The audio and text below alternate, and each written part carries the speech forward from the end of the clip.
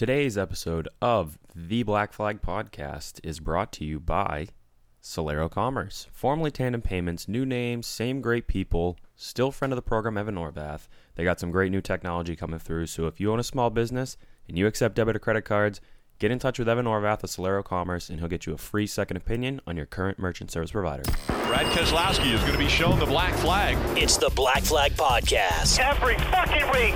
Fuck, I hate my fucking job. Race analysis. Yeah, but only girls pull hair, so. He forgets that if they changed the rules and took the champion's provisional away, he wouldn't have been able to race the last 2 years. So occasional alcohol consumption. Jimmy Johnson is on pit road because I think he's the leader. And calling people on their shit. It refrains me from not beating the shit out of you right now because you ask me stupid questions. This week's Black Flag Podcast is now in session. Hey, we edged him out, we beat him, so it's all good. All right, boys and girls, another special episode of the Black Flag Podcast coming at you. As always, I'm Charlie Sanborn at C Sanborn III. Across the table from me, again as always, is Brad Sauce here at BSauce96. Again, another very special show coming at you. Special guest to my right, Steve Perry. Welcome to the show. Thank you for showing up. We appreciate it. For those that don't know who Steve is, basically the host of Mainly Motorsports, diehard racing enthusiast, from what I can tell, can be seen at any local racetrack. That doesn't matter whether it's from Maine to Florida or whatever it is, but Steve's probably there or somebody's there with a camera for Mainly Motorsports. So on behalf of me, anyway, I'd like to thank you for everything that you do for short track racing. But for everybody that listens that isn't from around here, who the hell is Steve Perry?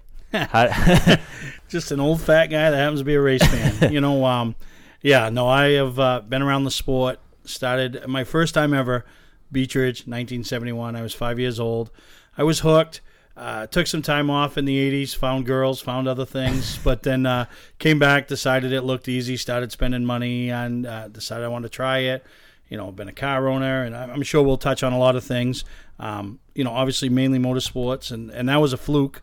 How I actually went on the show a couple times as a guest co-host back in it was years ago when Mike Rowe was my driver, and then John Crawford had some incidents where he was literally a car ended up on him up the Unity, so they had nobody to do the show with. I got involved.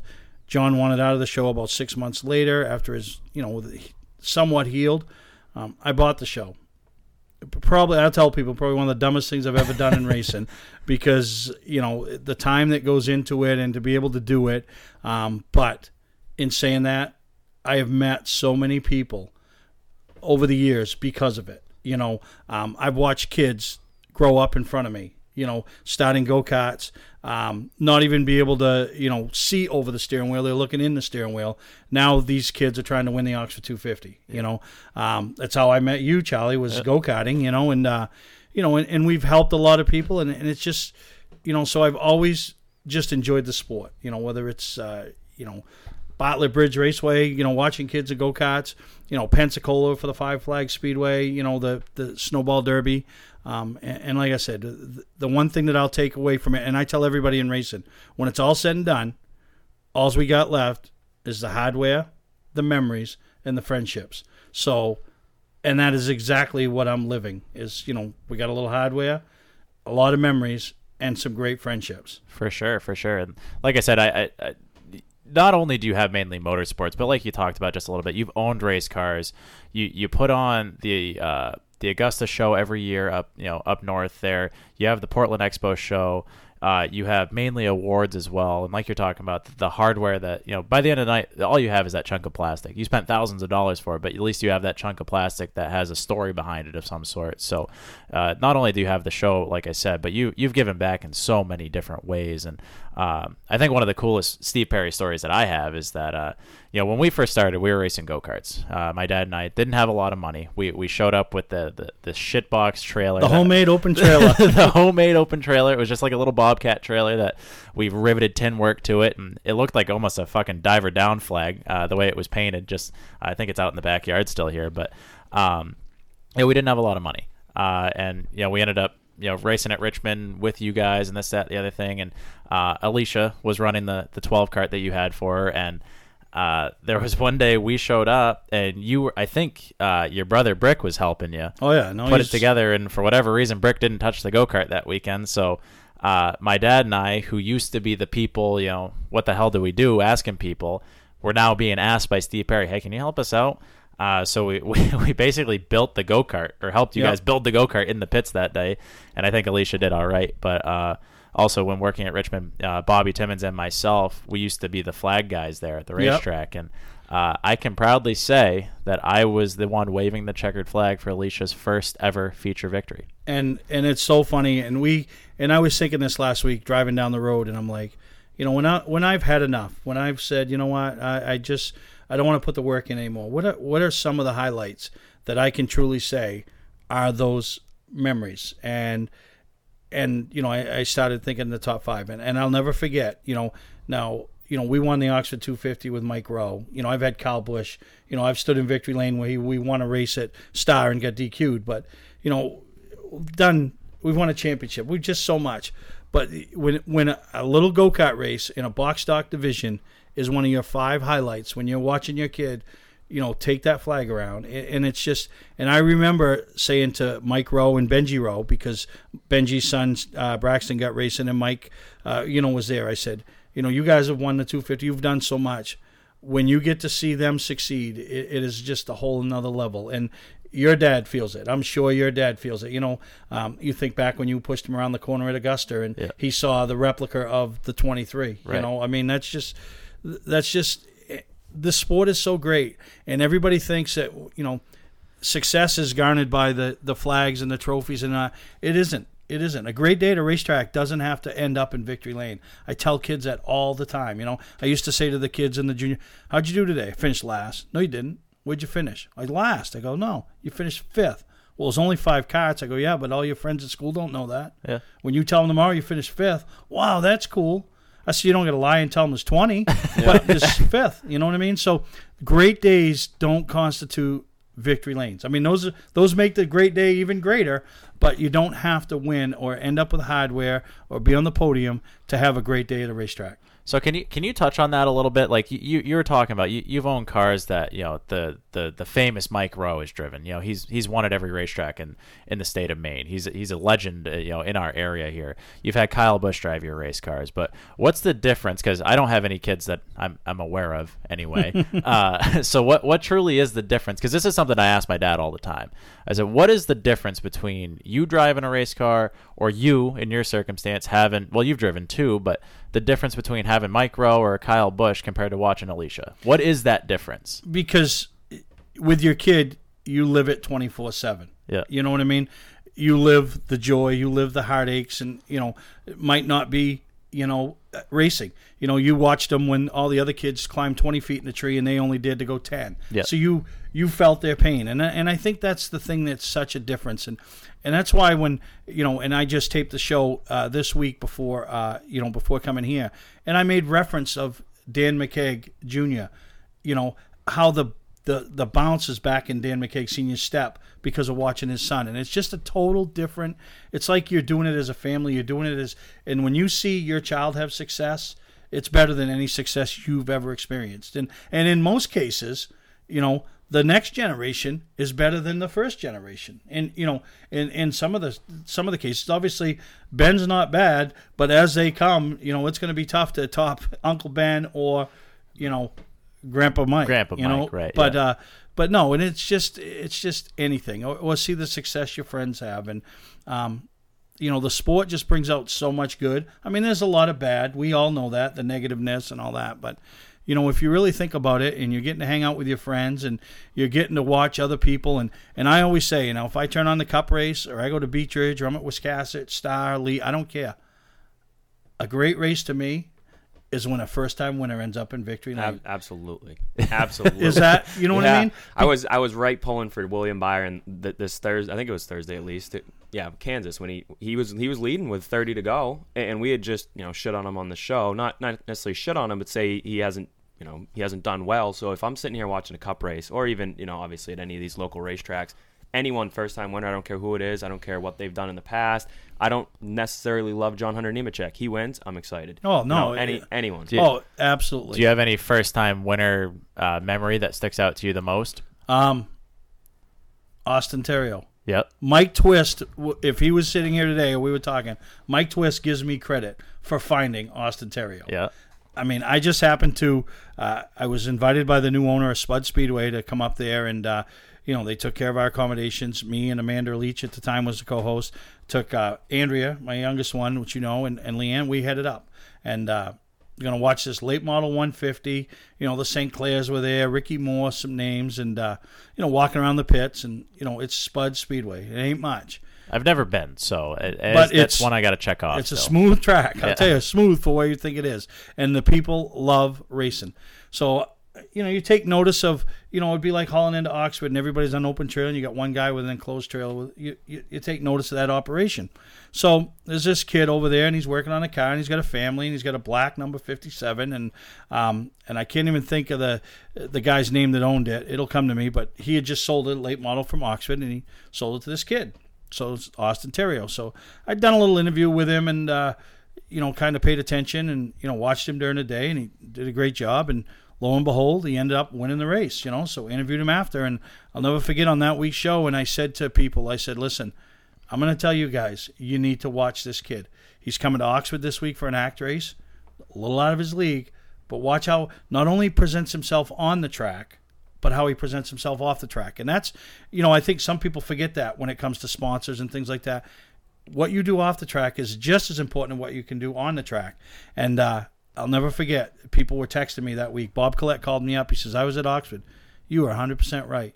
That kid is the real deal. He's first class, that family. And lo and behold, look where he went. So, I kind of, we joke about it, me and Mike Twist. I didn't find him. Obviously, he was going to be found. But, I brought him back to the southern part of the state. People now got, paid attention to him, watched him as he goes. And I was going to say, we have a die-cast of him up here somewhere. Yeah. I think it's on that other It's road next there. to that Ryan Blaney one down there. there. Yeah. So, so those are the things when I talk about, I'm sitting here looking at your Chase Elliott shirt. If it hadn't been for my role at the Snowball Derby and mainly motorsports, I wouldn't have got to meet Chase Elliott. And my funny Chase Elliott story is I go to a meeting. I now work for a company called LST Landscape, and that takes like 65 hours of my week, and then you sprinkle everything else in. So we had Chase had won the Snowball Derby. There's a picture of me and him holding the trophy together, So this guy, when he takes over the 24 ride, this guy brings me a calendar. He says, I got to give you this. And I said, what's that? He goes, this is just Chase Elliott. I know you're into racing. You might not know who he is, So I said, no kidding. No, well, wait a minute. So I go through my phone. I scroll up. I go, is that him?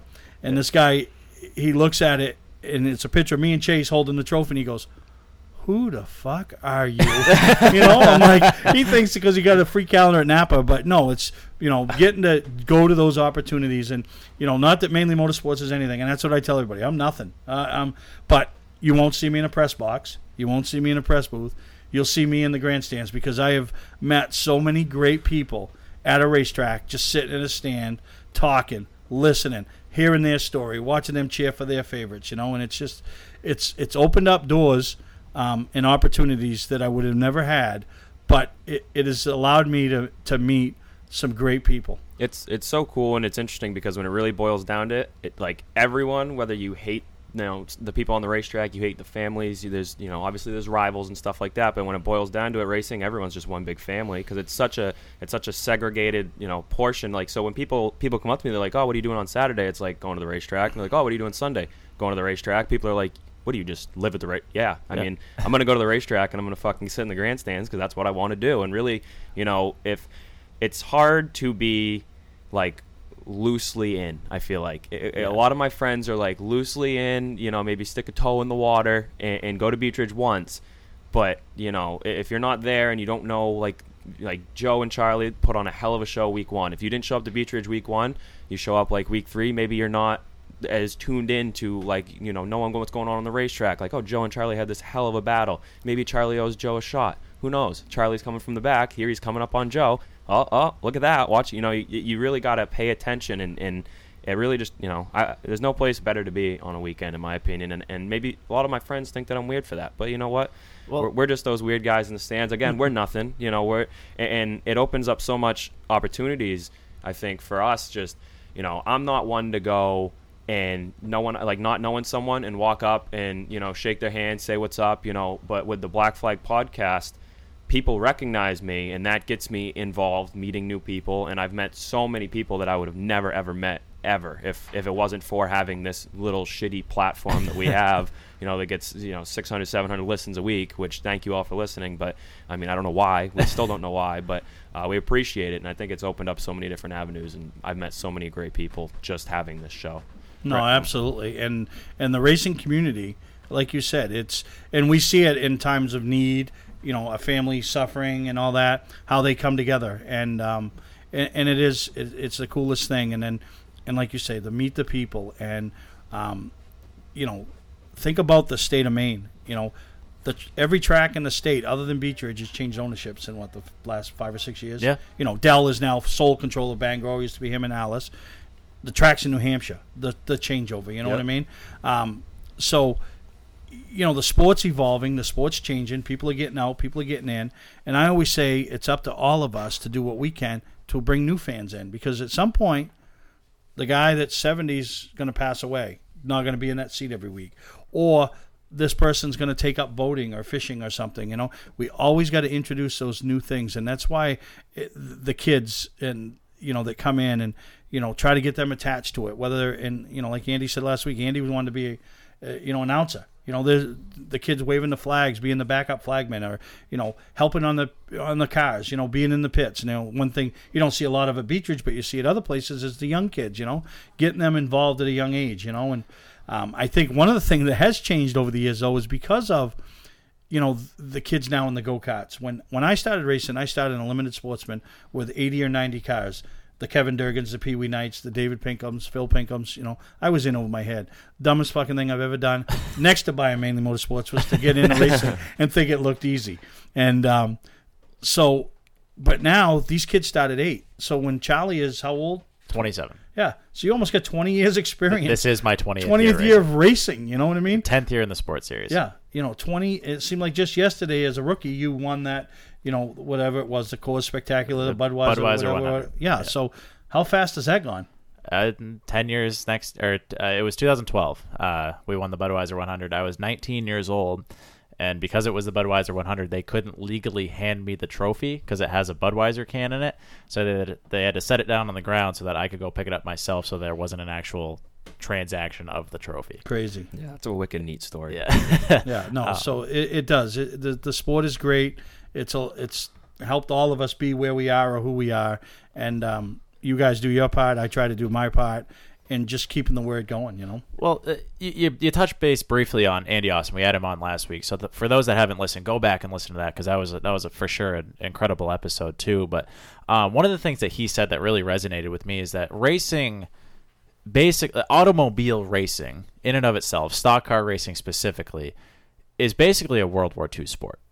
It's something where everybody came home after this, and they've got their Chevrolets or their Fords or whatever. They go bend a pipe around a tree, put it in the car, call it a roll cage, and they're gonna be like, all right, I'm gonna be better than you this week.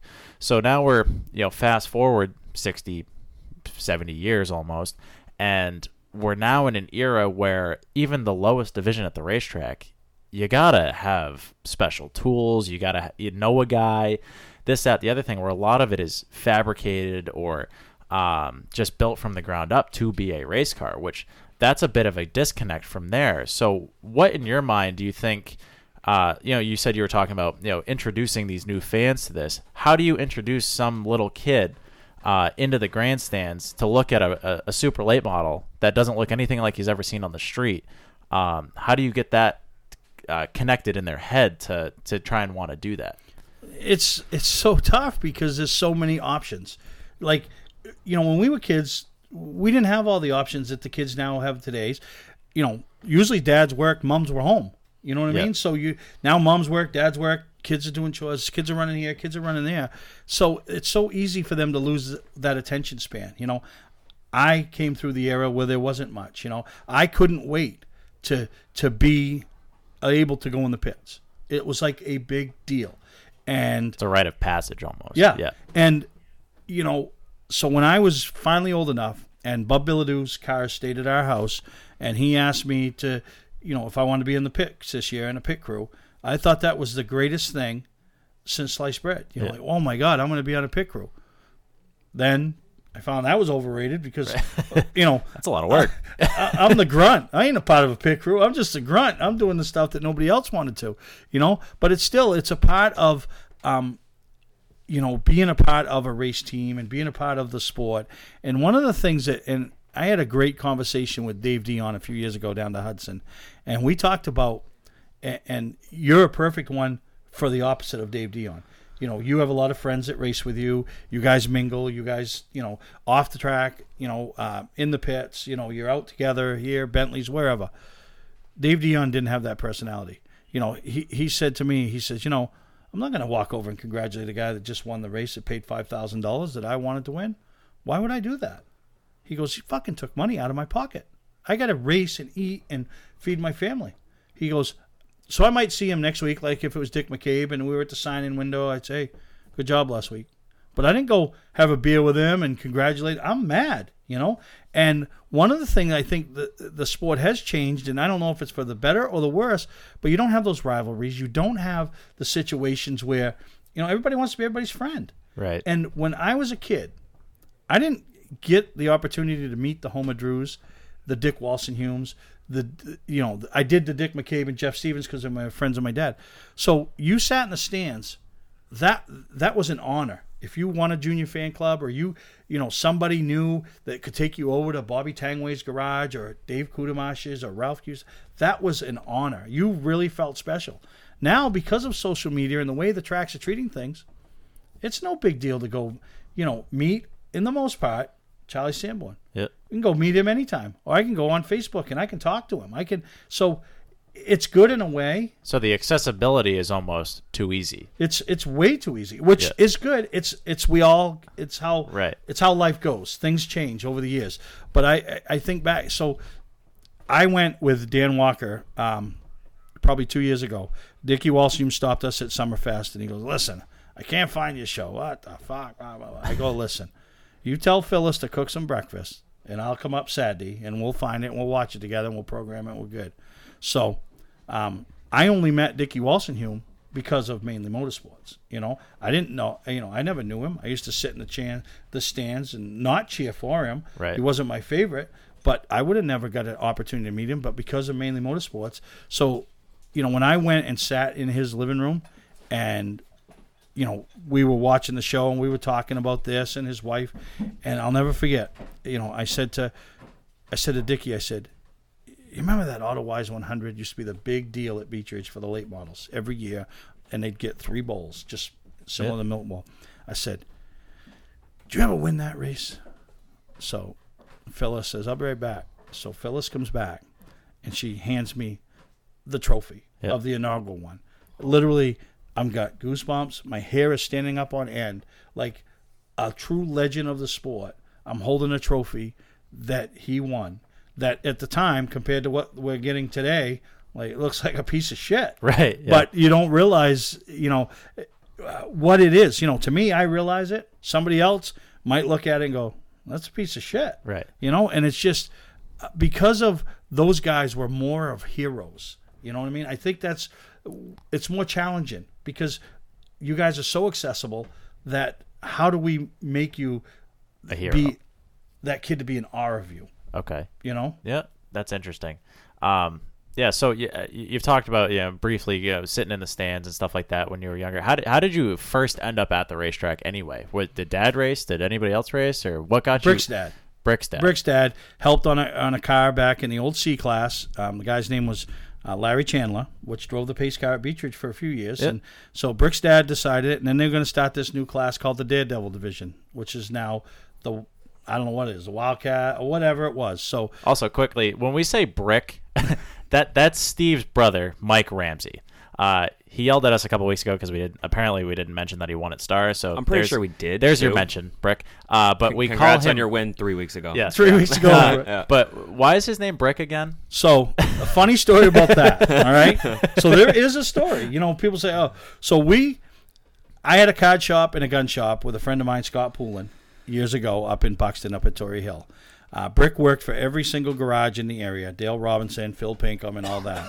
So we got the shop across the street, and we're hanging out, and Dale Robinson and and Peter Pinkham are in there, and we're talking, and Brick's over there working on the transmission or something. So Dale sees this guy show up, and he says, he's over there, wants to check on his car. He says, Mikey's working on it, and blah, blah, blah. And he says, so the guy comes back out in the yard, and he's kind of just standing there, like, looking at his watch, and I think this was probably before the days of cell phones, and so he said, I better go over and check and, make sure everything's all right. So he goes over and he comes back. He goes, you ain't going to believe this. I go, what? He goes, fucking brother's working on this guy's car. I says, yeah. He goes, he's on the creeper underneath it, sound asleep.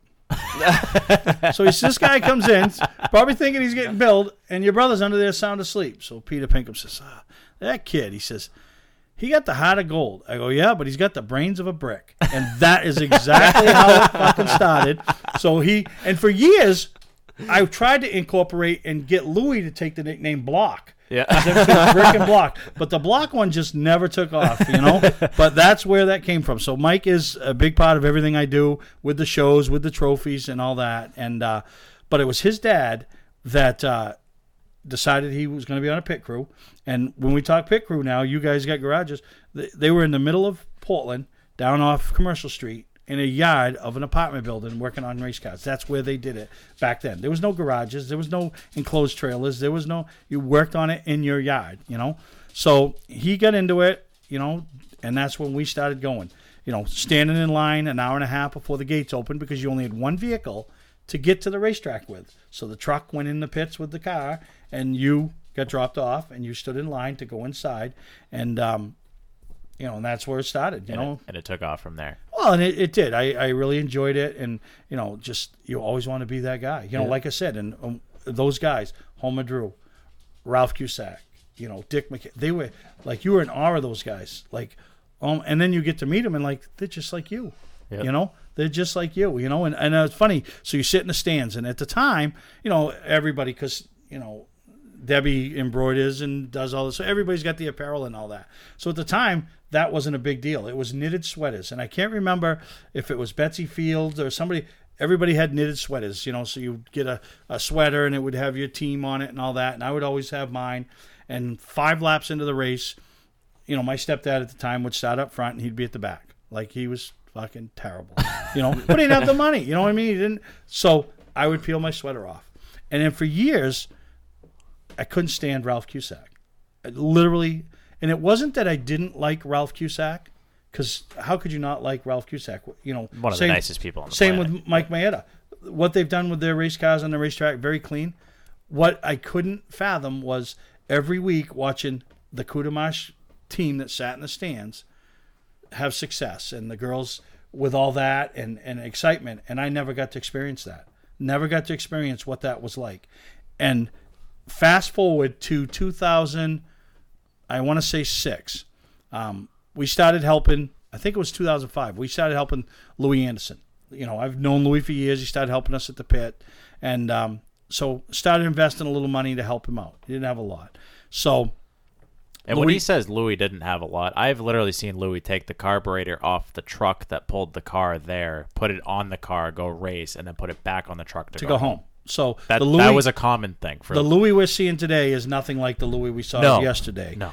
Or yesteryear. So we're helping him out, buying him some tires. We're doing a little this, doing a little that. So he's running good one night. I guess he's running like second or something and gets turned. Or lead. It's really close. He's running without power steering. So Bob Collette says to me, he goes, man, he can win a race. So the next week we had a pass race at Canaan, and I chose not to go. Mike was driving for me. I wanted to stay behind and go to Beech Ridge for some reason. I think Alicia might have had a dance thing and all that. Well, lo and behold, Louis wins his first ever feature event. That was incredible. The pits. They're all off the hill. So Louis down on the front stretch.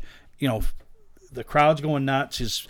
And he's got some big ones for his fans at the time. And how long had it been? He'd been racing 18, 19 years. Almost 20 years. Had never won a race. So I walked down with a fan. So he's trying to get me to come out and take a picture. I don't need no picture. So Dan Walker or somebody drives me over after to see him in the pits, and he says, Steve, I wanted you to come down for the picture. I said, I didn't need to. I said, Louis, you know what that was about?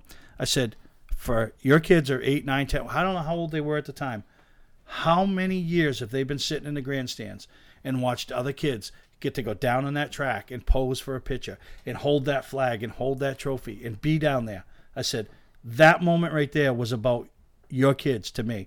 They finally had their night in the sun, their night of shine. You know what I mean? That's what it was about. And too many of us take it for granted that, well, this happens all the time. You know what I mean? Like, Joey Pastore, we'll use a perfect example. Kids are going to get bored. Yep. Like, I'll never forget my oldest one, Alicia. First 3 times I took her to the races. It just so happened to be, Mike Maeda, David Pinkham, and I think the other one was Mike Maeda again. So 3 times she went to the races. Snuck her in over the pits, got her a picture, taken with the flag and a trophy. She took the flag. She's like, but her 4th time to the race was opening day of 2002 or whatever, and Bubba drove for me and finished 4th. She wanted to know why she wasn't going down to Victory Lane to get her picture taken. It was so, because that's what she'd become accustomed to. Right. Not that it happened all the time. It just happened when she showed up, but I think that happens a lot now. But so that moment, that night, for Louis' kids, to be able to experience what they've watched other people's kids walk down to the fence, be escorted down. Those are the things that I think sometimes get taken for granted, but those are the things that, to me, are a big deal. One of the things that I don't know if you were a part of this or if you saw this when Louis won in the pit area, but just like when Dale Earnhardt won that Daytona 500 in 98, I think is when Earnhardt won the 500. Yep. Every single member of every single crew lined up in the Beach Ridge pit area from the track exit all the way down to where Louis pits and shook his hand. Every single and I have never seen anything like that since. I've never seen anybody have that sort of recognition for what they had done in that moment like I did that night. And that was one of the things that's like top 5 like coolest things I have ever seen, because Louis works his balls off. Die hard. He loves race cars. He loves racing. He loves going fast. He loves all of it. But he doesn't have fucking 2 things to rub together. So the money that he spends now on racing, back then, perfect example. The first time I met Louis, the first time I ever met Louis, he was friends with Brick, but I never really communicated. I was driving home. I saw Brick and them where they were. They were parked on some guy's yard. And so I had gone in there, and I pull in. I say, hey, what's going on? So I just went to Enduro at Oxford. And this car's all stove to fuck, And I said, who's that over there? Oh, some woman crying. He goes, oh, that's my old lady, Sarah.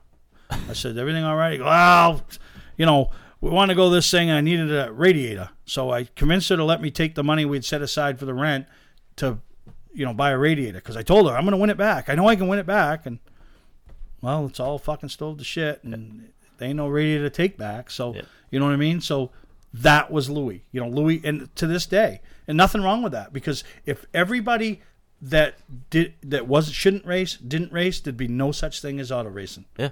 You know what I mean? Absolutely. How many times have you not done something but gone racing? Not paid something but went racing. When I was in college, and I'm sure Brad can kind of attest to this too, when he was in college, I literally was taking my refund checks for my tuition and eating ramen all week so that I could go home and buy tires for the 100 lapper or whatever. There's more guys like you, not you now, but more guys like Louis of yesteryear than guys that are, that racing with the open checkbooks. Yeah, for sure. And as I said, that's why when a moment like that happens for Louis, everybody feels for him. You know what I mean? So proud of what he just accomplished because they know the effort that they put in. Well, it just goes into what you were saying. When you watch this guy struggle for so long and you finally see it happen, you're invested in it just as much as they are at that point because you've been a part of it every single week.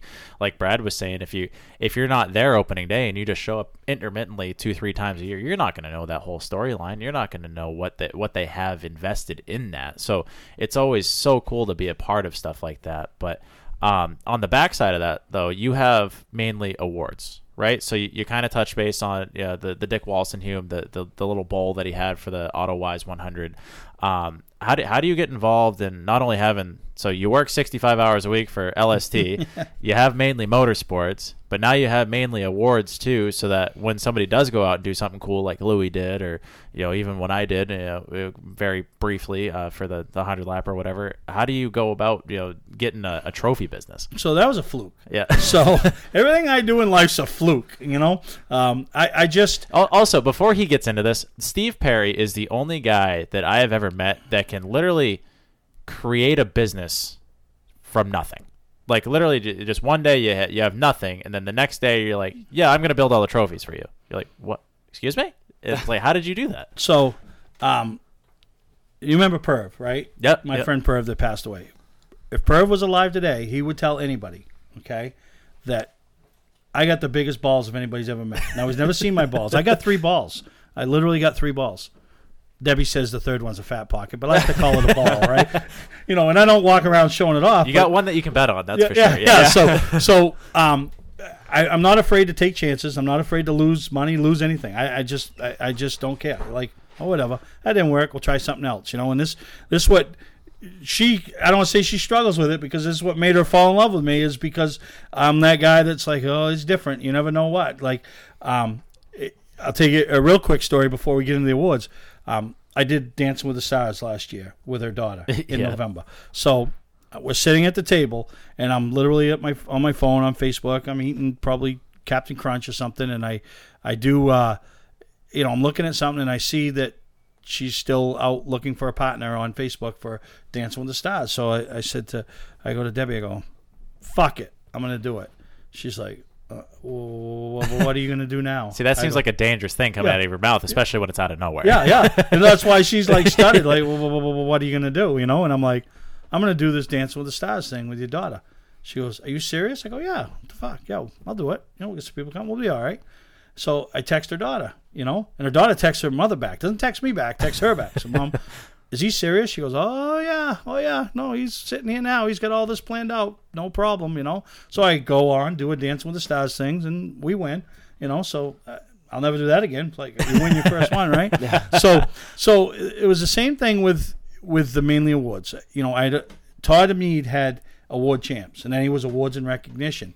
So he was doing all the awards for Beach Ridge and a lot of places, and a lot of it that I brought him, you know, business that I'd opened him up and, brought him opportunities. So had a great working relationship with him. And lo and behold, one day, I didn't realize he was selling out or closing up or whatever, but he did. So I went to another business that was doing trophies for my shows, for Portland and Augusta, and I'm like, yeah, so the first year we did them, and there was some growing pains. You know, they were doing something they'd never really done before, so you understand, and you're like, oh, no. But you think year 2, you're going to be fine. You know, you did it this way last year. I'm just asking you to repeat it. They couldn't even do that, you know? So I'm like, fuck this. I need to do my own thing. So I called Todd, and I said, hey, listen, I just found this bunch of shit online in New York. Is this worth buying? So he says, no, not really. But he says, if you want, you know, call this guy at the Cumberland County Credit Union. He's got all my old stuff. It's all sitting there. They want to get rid of it. I'm like, Jesus. So I do. And guy wants way too much money for a business that's been gone for 2 years with no customers. I'm like, nah, I'm good. We're fine. So fast forward 6 months. I said to Debbie, I said, listen, I've kicked the tires on this a couple times. Why don't you just call them up and see about maybe if they're interested in, you know, doing something. I got to do something. So she sends him an email, and he says, wow, it's ironic. We put it up for auction. We're going to auction off. We got to get rid of it. And if you want to put a bid in, we're going to open them up Friday. And so we put a bid in. Me and her argued back and forth what I wanted to bid, what she wanted. She was much lower than I was. I just wanted to get it. Well, we didn't win the bid, but the company that did win the bid backed out. We were the only other bid. So they said, listen, if you come up to this point, it's all yours. So we filled a 28-foot trailer full of stuff, machinery, tubes, parts. Didn't know what we were going to do. But I'm like, now we can build our own shit for the shows. So for a year and a half, that's all I did, my own stuff for shows. Greg Emerson come to me one day and said, hey, will you do us a couple plaques for a sponsor? I'm like, yeah, I guess I could. Well, you know, whatever. You know, we'll do it. Try it. And built them. He liked them. And then I said, I'm going to sponsor, I don't know if it was Bartlett or somebody. I said, I'll do the trophies. And then we started. So people started seeing our stuff, say, hey, you do this and do this. So we started doing it. So I call it a hobby. I mean, I don't work it. I mean, yeah. Brick does it. I do the design. I do a lot of the tags and stuff, but he builds them all. And if it wasn't for Brick being able to do it, because as I sit here and look at all your stuff, I could probably build, all them little ones that are just one straight up and in line. The ones that are 6 feet tall with 4 posts and all that. If I had to do that, you would win your trophy and you'd get it in a box, and you'd have to put it together because I fucking and he whips them together like nothing, you know. So we enjoy it. And a perfect example last night, Star Speedway, SBM. You know, to have your trophies out there on the front stretch and those guys, and then seeing the team that got third, so excited that they got a picture with every crew member with the trophy. You know what I mean? That's I'm very proud of that. You know what I mean? I don't overzealous it, but you know, I'm very proud, and my brother's proud, you know, because really he's the guy that he puts them all together. Right. You know? I mean, I was pretty shit-faced last night, and I walked up to Andy, finished third, Andy Jankowiak, and his trophy was so big that I had to, like, stop and think. I was like, did he fucking win? I don't think he did, but that's a huge, like, wicked nice trophy. So, yeah, I didn't know you guys made those. Those are nice. Well, just following up on the name of what the business used to be, awards and recognition. I mean, if you go out and you do what you do on the racetrack, you want something that kind of tells the story of what you did. You know what I mean? Like, a lot of times these local short tracks take that for granted, and you go out there, and even if you go from last to third, well, your third place trophy is like 6 inches tall. You're like, what the hell is this? Yeah. But now, you know, when you have an event that's put on by, you know, whoever, and then mainly awards is involved, you get these fucking giant trophies. And one of the wildest things that I had ever seen was we had gone. Devin had never been to White Mountain, so I was like, let's go up to Kank. Well, it was the fall time last year, it was the pass race, and we finally ended up at the racetrack. And the trophies for that race were taller than me, so they were over 6 feet tall. And they were like the Napa whatever, and they were nice and gold, fucking bold, beautiful trophies. And the third place trophy was as tall as me. I'm like, this. Why are they like, for the amount of money that it costs to build that stuff? Why would every track not do that? It doesn't make any sense to me. Those are your marquee events, right?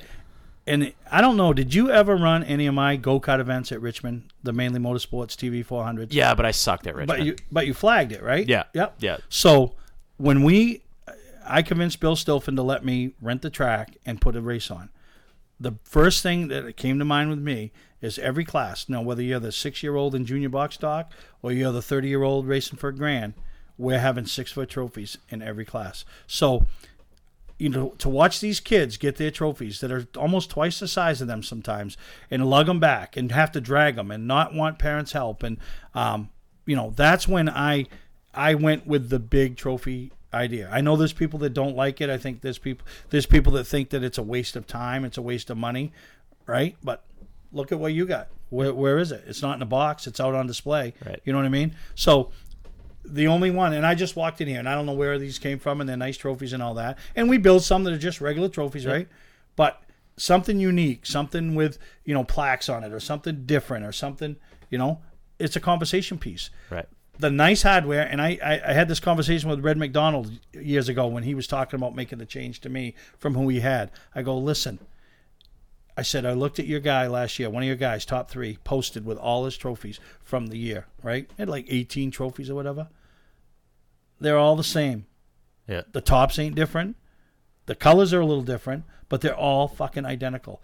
Change shit up. So then when somebody comes in, they look at something that, you know, because it does look nice when they're all uniformed, right? But also it looks nice when you got some other shit sprinkled in there. Yeah. And that was the first thing that the Wrens did when they took that show over, or took that track over, was they didn't shit can who they had, because they had nobody, because they didn't have a relationship. As Joe said, let's go with him. And they don't even, very seldom does a track ever tell me what they want. Right. You know, I know what their budgets are, what they want to spend, and then we go with it. You know, perfect example last week, it was Norm Wren's birthday. It was celebrating Norm's night at Lee. His favorite color is purple. What color do you think the trophies were? Probably purple. Purple. Yeah. And what did each top 3 guys got? I put some plaques together. They were winner on Norm's birthday night or something. You know what I mean? Just that little added touch. And the one thing that sets me apart from other trophy companies, I'm a race fan. You know what you're looking for. I know what I'm looking for. So when it's Sunoco night at White Mountain Motorsports Park, let's put the big Sunoco thing on top of the trophy. Yeah. You know what I mean? Added flair. You know what I mean? It's easy stuff. Well, it's just like my Budweiser trophy has a Budweiser can in it. Yeah. That takes, 2 seconds to make that happen? But it's part of the show at that point. And it's just something that a lot of these places, they just lack on finding that last little bit of it factor. And even when you have the picture of your big winner on the night, you don't want your biggest winner of the night having some little pissant trophy. You know what I mean? That's just a bad look on the track, and they don't even think about it. It's so funny is because, and I used to say to Red, what are your guys going to do? The guys that finish top 3, they're the ones that are all over social media. They're the ones posting their pictures. They're the ones, you know what? So the one thing that most tracks, in my mind, can improve on, all right? And I'm not saying this on a business side of things. The one thing that they can improve on that doesn't cost anybody any money is their end-of-night hardware. Yeah. You know what I mean? The one thing. It's not a new rule. You're not dropping your ticket prices. You're not changing the price of your tires or the fuel. You put a little bit more money into your hardware or on the special events, because those guys, they're gonna advertise for you, because they're gonna have it on Facebook, and you're gonna have it on, look at the and then you see other people commenting, and not that we race for trophies, but we don't turn them away. But also, like, you were talking about Sunoco night at White Mountain, right? So it's Sunoco night, which they pay X amount of dollars, whatever it is, for the night. Okay, so it says Sunoco, whatever, for the race day, this, that, the other thing. But now that you have taken it upon yourself to further that even more, you put their logo on the trophy. Well, now that not only do they sponsor the night, but now they have the trophies, which they're going home somewhere. So now their advertisement goes into that person's home, into the garage, into their trophy case or whatever. So when the next little kid shows up at the race shop to try and get interested in racing, they're going to look up at that trophy. Oh, Sunoco. Maybe that's where I need to buy my gas. Yeah. It's just that last little bit that these places just don't understand. And I'm kind of weird, so I don't know if you've noticed how these are set up, but I'm pretty OCD. And this is just like the small chunk, but like this blue one right here, this is great for radio too. We're going to describe something. I go out of my way and I write on the bottom of each and every single one of these. So they all have a date on them, and they all have basically what happened for the night or whatever. Yep. So later on, in my life at some point, I'm going to try and build glass shelves so that you can look up underneath and see the story behind each one of these. And then I even take it further where once I got into a full-size car, I take my wristband for the night and I wrap it around one of the posts. So it's the full story of the night. And there's a lot of people that have different philosophies on these awards and stuff like that. Like Adam Lovejoy, very well known for just giving the trophies away, which I respect that. That's totally your call. I am so invested in that cheap little chunk of plastic that it's tough for me to give those away. No, it is, and it don't matter. Like you said, every trophy up there, whether it's a third place at a go-kart track or it's a win somewhere, there's a story behind it. There's something that happened. You might have met somebody that day for the first time ever, and you're still friends with them 10 years later. You know, and last year for autograph session at Beech Ridge, we gave away trophies. Yeah. You'd have thought it was the second coming of Jeff Gordon or Dale Earnhardt or something down there. Think of all them kids wanted. This was better than candies. Yeah. They're walking around with trophies. They got a trophy, and put, Brick's name on, Brandon Williams. It was just whatever we had laying around, just some different stuff. So, it's just, I enjoy it. I have a lot of fun with it. We got a lot of great partners that trust in us, Thunder Road, White Mountain, Lee, Star, Bartlett Bridge, it's just, and it's pretty cool because one of the things we do is it's not what's feeding me. It's not what's, paying all my bills. It's a hobby, right? That pays Brick and gives me some play money. Just like Andy Austin was talking about last week with the Maine Vintage Race Car Association, he said that he looked back and that racing is something that has given him so much, but where was he giving back? And that's where his version of that comes into the Maine Vintage Race Car Association, where it sounds like for you it's the trophy deal. Yeah, because obviously we make money, right? But one of the things I do with all the tracks is you are a partner of us. There's a night where it's mainly motorsports. I bring the trophies. So I bring trophies that are better than they're going to get on a regular basis. I put, a hat on each one. So they get a pretty cool trophy. They get a hat, and the track don't get a bill for that night. So $1,000, $1,500 that they now can invest somewhere else that I just give for our partnerships, Yep. The Rookie of the Years at the tracks, we go to the banquet or we don't go to the banquet, it don't matter. They get a trophy. They get 5 sponsorship plaques and they get a jacket. So we do give back for our partners, and so it's pretty cool, and they like the stuff. They like what we do, and anything they want, I'll do for them, It's just, I enjoy it. Interesting. So I like all that stuff. Now, earlier on, you mentioned that you've going back on the other side of things now too. You've owned race cars. You've done pretty much every job at a racetrack. It sounds like at one point or another, whether it's owning a race car, driving a race car, building the trophies, what have you, promoting the show. How did you get involved with Kyle Busch? How does that story go down? Because that sounds pretty neat to me. It's so funny because I'd owned race cars for years. I'd put a deal together with Jared Roby. And Jared Roby, we ran and, we didn't qualify for the 250. It just wasn't fun. We weren't having a good time. So I literally pulled the plug. Me and Scott Poulin owned it together. He walked in the trailer. He looked at me. We both opened a package of Pop-Tarts. Why I would remember, because we were both fat guys. We're eating our Pop-Tarts. He looks at me. He goes, you know what I'm thinking? I go, probably what I'm thinking. He reaches down and something was plugged in. He goes, boom. I go, I agree. So he pulls the plug. So we were done. We hadn't raced in 2 or 3 weeks. And, so this is a build-up to the Kyle Busch thing. So like 3 weeks later, I go to Groveton with Mike Lux. He owned and was involved with Mike Rowe. So I talked to Mike Rowe a little bit, but I didn't know Mike Rowe like I know him today.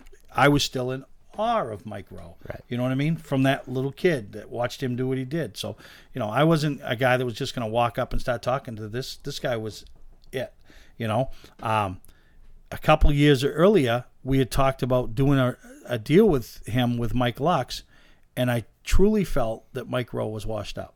I will honestly admit, and we joke about that all the time.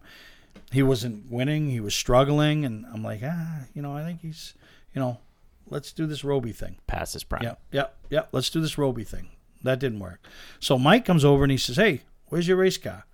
I said, it's in the garage, 4 flat tires. We're good. We're done. He goes, no. Let's get it. Let's take it to Halifax next week. We'll run your car. So, geez, that's a pretty big deal. Mike Rowe wants to run my car. So I go to work Monday. I say to Scott Poulin, we owned it together. I go, hey, you want to go racing this weekend?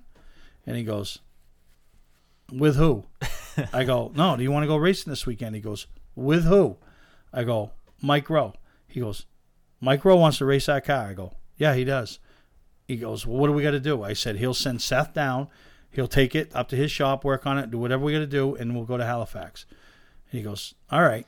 So this is, so we're going to go race with Mike Rowe. The problem I got is I got a weekend away planned with my wife at the time. We're supposed to go away. We got the sitter all involved. Now I want to go to Halifax. So this is where I invented the shut up money. Okay, they'll all shut up if you give them enough money. Oh, all right? absolutely. Yeah. So I said to her, I said, it's the greatest thing I've ever heard. Yeah. So I said, listen. I go home. I said, listen. We're gonna have to go on the weekend. I want to go race this weekend with Mike Rowe up to Halifax. She goes, but we were going away this weekend. I go, yeah, I know. This is a big deal. Mike Rowe wants to drive our car. I mean, this is a big deal. Yeah, but we were going away. I go, well, you know that Gucci watch you want? She goes, yeah. I go, well, I'll buy it. She goes, you buying it before you leave? I go, yep. So that was where I shut up money. So she shut up. We went racing. So we go up with Mike. We had one crew guy, Seth Holbrook. That's it. We had a couple other kids, tire guy that was just me and Scott. The grunt that you used to be. Yeah. Me and Scott Poulin. We head up. We get all the way to the Canadian border, realize he doesn't have a license to get across or get back. So we drive all the way back to Saco and then turn around and go all the way back up again, get his license. So, I would have left him. Oh, yeah. I'd have left him. So we get there. What's that, 10 hours of driving just because he fucked up and didn't bring his license? Oh, yeah. No, I just slept. That was good. So we get up there. We're in the race. Mike's running the race. He's, decent. We got a top 5 car, top 10. We've never run that. We've never run like that. So now we're really pumped up.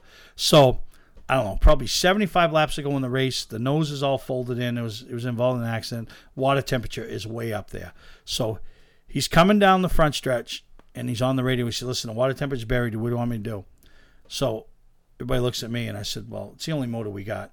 We can't just blow it up. Mike, you got to pull it in. He drops to the bottom of the track, starts to come in, going to head to pit road. All of a sudden, there's a wreck coming off 4. So somebody hauls on the radio, a spotter hauls on the radio. Mike, stay out. So he stays out. The caution comes out. We're able to come in, rip the nose off, clean it up, get some air to it, Lo and behold, he goes on to finish second in the race. We're taking home hardware. Yeah. You know, like we never fathomed that. With all the drivers we'd had over the years at Beech Ridge, we won races, challenged for championships, and all that. But to run runner up to Johnny Clark in a Pro All-Star Series race with a car that, you know, is older, you know, that's pretty special. So if that wreck doesn't happen and he pulls in, we probably never run another race with Mike Rowe. Yep. Or if the motor blows. So fast forward the winter, we make a deal, we're going racing. That's when we start SP2, whole big deal. We order 2 brand new cars. We're going full blown. You know, we're going pass racing. So we got crew guys hired. We're racing right out of Saco. I reach out to Bill Ryan and said, "Hey, Bill, I know last year you had Kurt and you had Matt Kenseth. If you need another car Bill Ryan, this year, former owner of Oxford. of Oxford. I said, if you need a driver, we're willing to put a driver in." So he's like, "All right, if something comes up, I'll let you know." So Kurt can't come back. He's getting married or something's going on. But Kyle wants to come back. So he offers Kenseth back to the Wharfs, offers Kyle to Timmy Brackett. Well, they had a sweet deal with Kurt. Kurt brought all that drinking money or whatever it was. That, Yeah. I don't know what it was. So they basically built the car. So it was a good deal for Timmy. Kyle wasn't bringing nothing. Track helps you with some tires and fuel and all that. Timmy didn't want anything to do with that. So Bill calls me up. He said, "Listen, I got your driver if you're interested." I said, "All right, who is it?" He said, "It's Kyle Busch." I said, "I'll take him." He said, "All right." He said, "I'll get you all the details. We'll get you hooked up, blah, blah, blah." So I'll never forget. I walk in the garage. Seth Holbrook. And I don't know if either one of you guys know Seth. You know if you see I know the name. All right. Well, he's our crew chief. I walk in the garage. I said, "Hey, Seth, got us a 250 driver." "Who you got? Who we getting?" I said, "Kyle Busch." He stands up. He goes, "You can fucking find somebody else to work on it because I ain't working on it because all he does is fucking wreck shit." I said, "Well, I'm pretty sure you are going to work on it because we're signing your paycheck and you're going to be fine. So fucking relax." All right? Yeah. Well, of all that whole deal, the one guy that made out the most in this whole deal is Seth Holbrook. Because right now, as we're sitting here today, you know what Seth Holbrook is? He's down south, crew chiefing Kyle's Super Late Model deal. Yeah. They've maintained that friendship. It got stronger and stronger and stronger. And Kyle, you know, to this day, will fly him all over to work on his stuff. And he shit-canned his regular guy this spring because they were struggling and convinced Seth to come down there for 6 months, turned the whole Super Late Model deal over to him. And, you know, so when Kyle goes and races one race, Seth's there. You know, so I tease him all the time. I go, "Good thing I didn't listen to you that day, huh? How's that worked out for you?" So, you know, Kyle comes to the 250, and then that's what it was. So is this still when it's an act race? Nope. This is a super late model race. Super Late Model race. So Okay. the first year, he should have won it in 2005. Yeah. It's when we made a pit stop with like 60 to go, and a lug nut kicked up over and got caught between the brake caliper and the bracket. So when they tightened the wheel, it locked the left front brake on. Yep. So they literally dropped the jack. He drove a whole half a lap with the left front tire never turning, burned the hole right through the tire before he got back in the pits. They tried to unleash the caliper to make it, but it wasn't right. Yep. So he ended up finishing 6th after leading 60 laps. He was the dominant car in the field. So to make a long story better, Mike Rowe won with our other car. So I wasn't so worried about Kyle Busch not winning, you know. It was a good payday. Yeah. 2006, he wants to come back, you know. But Kurt's getting married. He can't come test. He can't, you know. So we're like trying to figure out how we make this work. So I called Bill Ryan. I called Kyle. I said, "Listen, what about if the day you run Loudon, you just stay overnight? We test that next Monday. You come test. You do everything. And then you go to your wedding. You do your shit. And you come back the day of the weekend of the race instead of coming early." And he goes, "Oh, I can make that work if you guys can." So I said, "And then we'll take the car back. We'll put a new body on. We'll do all that work." This is when I really realized how fucking smart Kyle Busch is. So he shows up. He wins Loudon. So now we don't even know what. Is he coming? Is he still able to come? Right. What? So he shows up. The limo brings him up, like one of them Cadillacs. Not really a limo, but he jumps out. We're all like, "Oh, the guy just won a cup race." Yeah. Hey, congrats. He didn't want to fucking talk about it. He didn't care. He was there to get that car the best he could get it for the 250. So he's practicing, and, just not right. So he says to Perry, he says, Perry, they run street stocks here and shit like that, don't they? I said, yeah. He says, let's get in your truck. Take me in the pits because we're part of the infield. So we go in the pits. He finds some old bumper, look like off a Fairmont or something. He says, throw that in the truck. Let's go. So we go. I'm like, what in the fuck is he doing? So he's like, get a hacksaw. So I'm like, listen, let one of the other guys, you go cut your fingers or whatever. Yeah. So I said, I need a piece like this, this, and this.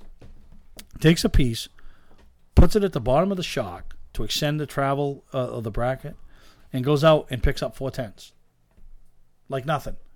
I'm like, what? And he goes, yeah, we're good. He goes, we made a couple more changes. He says, all right. So obviously that we don't want to run the 250 like that, but do you know what we need and all that? So literally I'm like, who is this guy? Right. You know? And shows up and should have won that one too, but the motor blew while he was battling Jerry Moore for the lead. So, a lot of people see Kyle, they see him on TV and all that. To work with him the 3 or 4 times and the effort that he puts in on that program, he doesn't just show up for appearance money. There's guys that are showing up for appearance money. They don't care if they run like dog shit or if they run up front.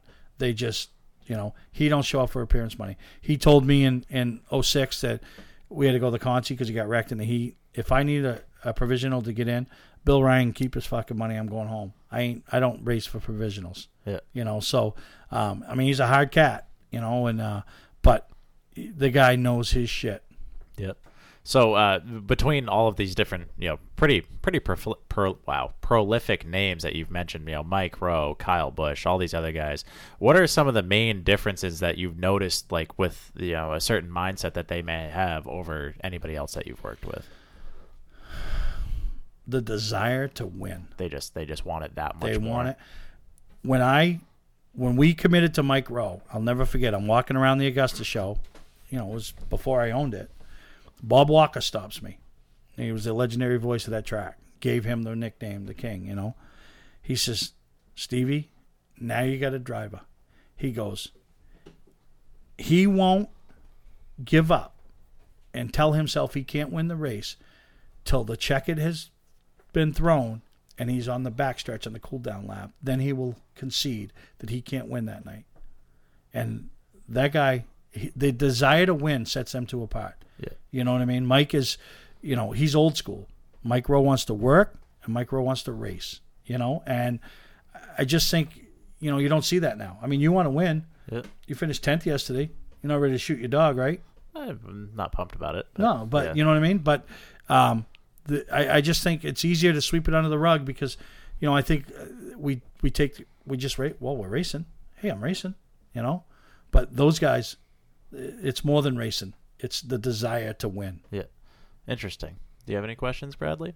Not really. No. No, I've just he's such a good storyteller. Yeah. Charlie told me earlier, like we haven't had too many face-to-face conversations. No, and I was wondering, and I was gonna, one of the first things I wanted to start on is how long is this show, because I can ramble. Oh, we know. I know Charlie can ramble. Yeah. Well, Charlie told me earlier. He was like, I was like, what are we going to talk about? I don't have any notes. My main questions typically are like, how'd Mainly Motorsports start? I already covered that, and that's it. I mean, Yep. and you, we need to. I think we need to stop getting people on the show that are better speakers than us. Because Andy and then you right back to back. Jesus, people are gonna like I want to buy this seat.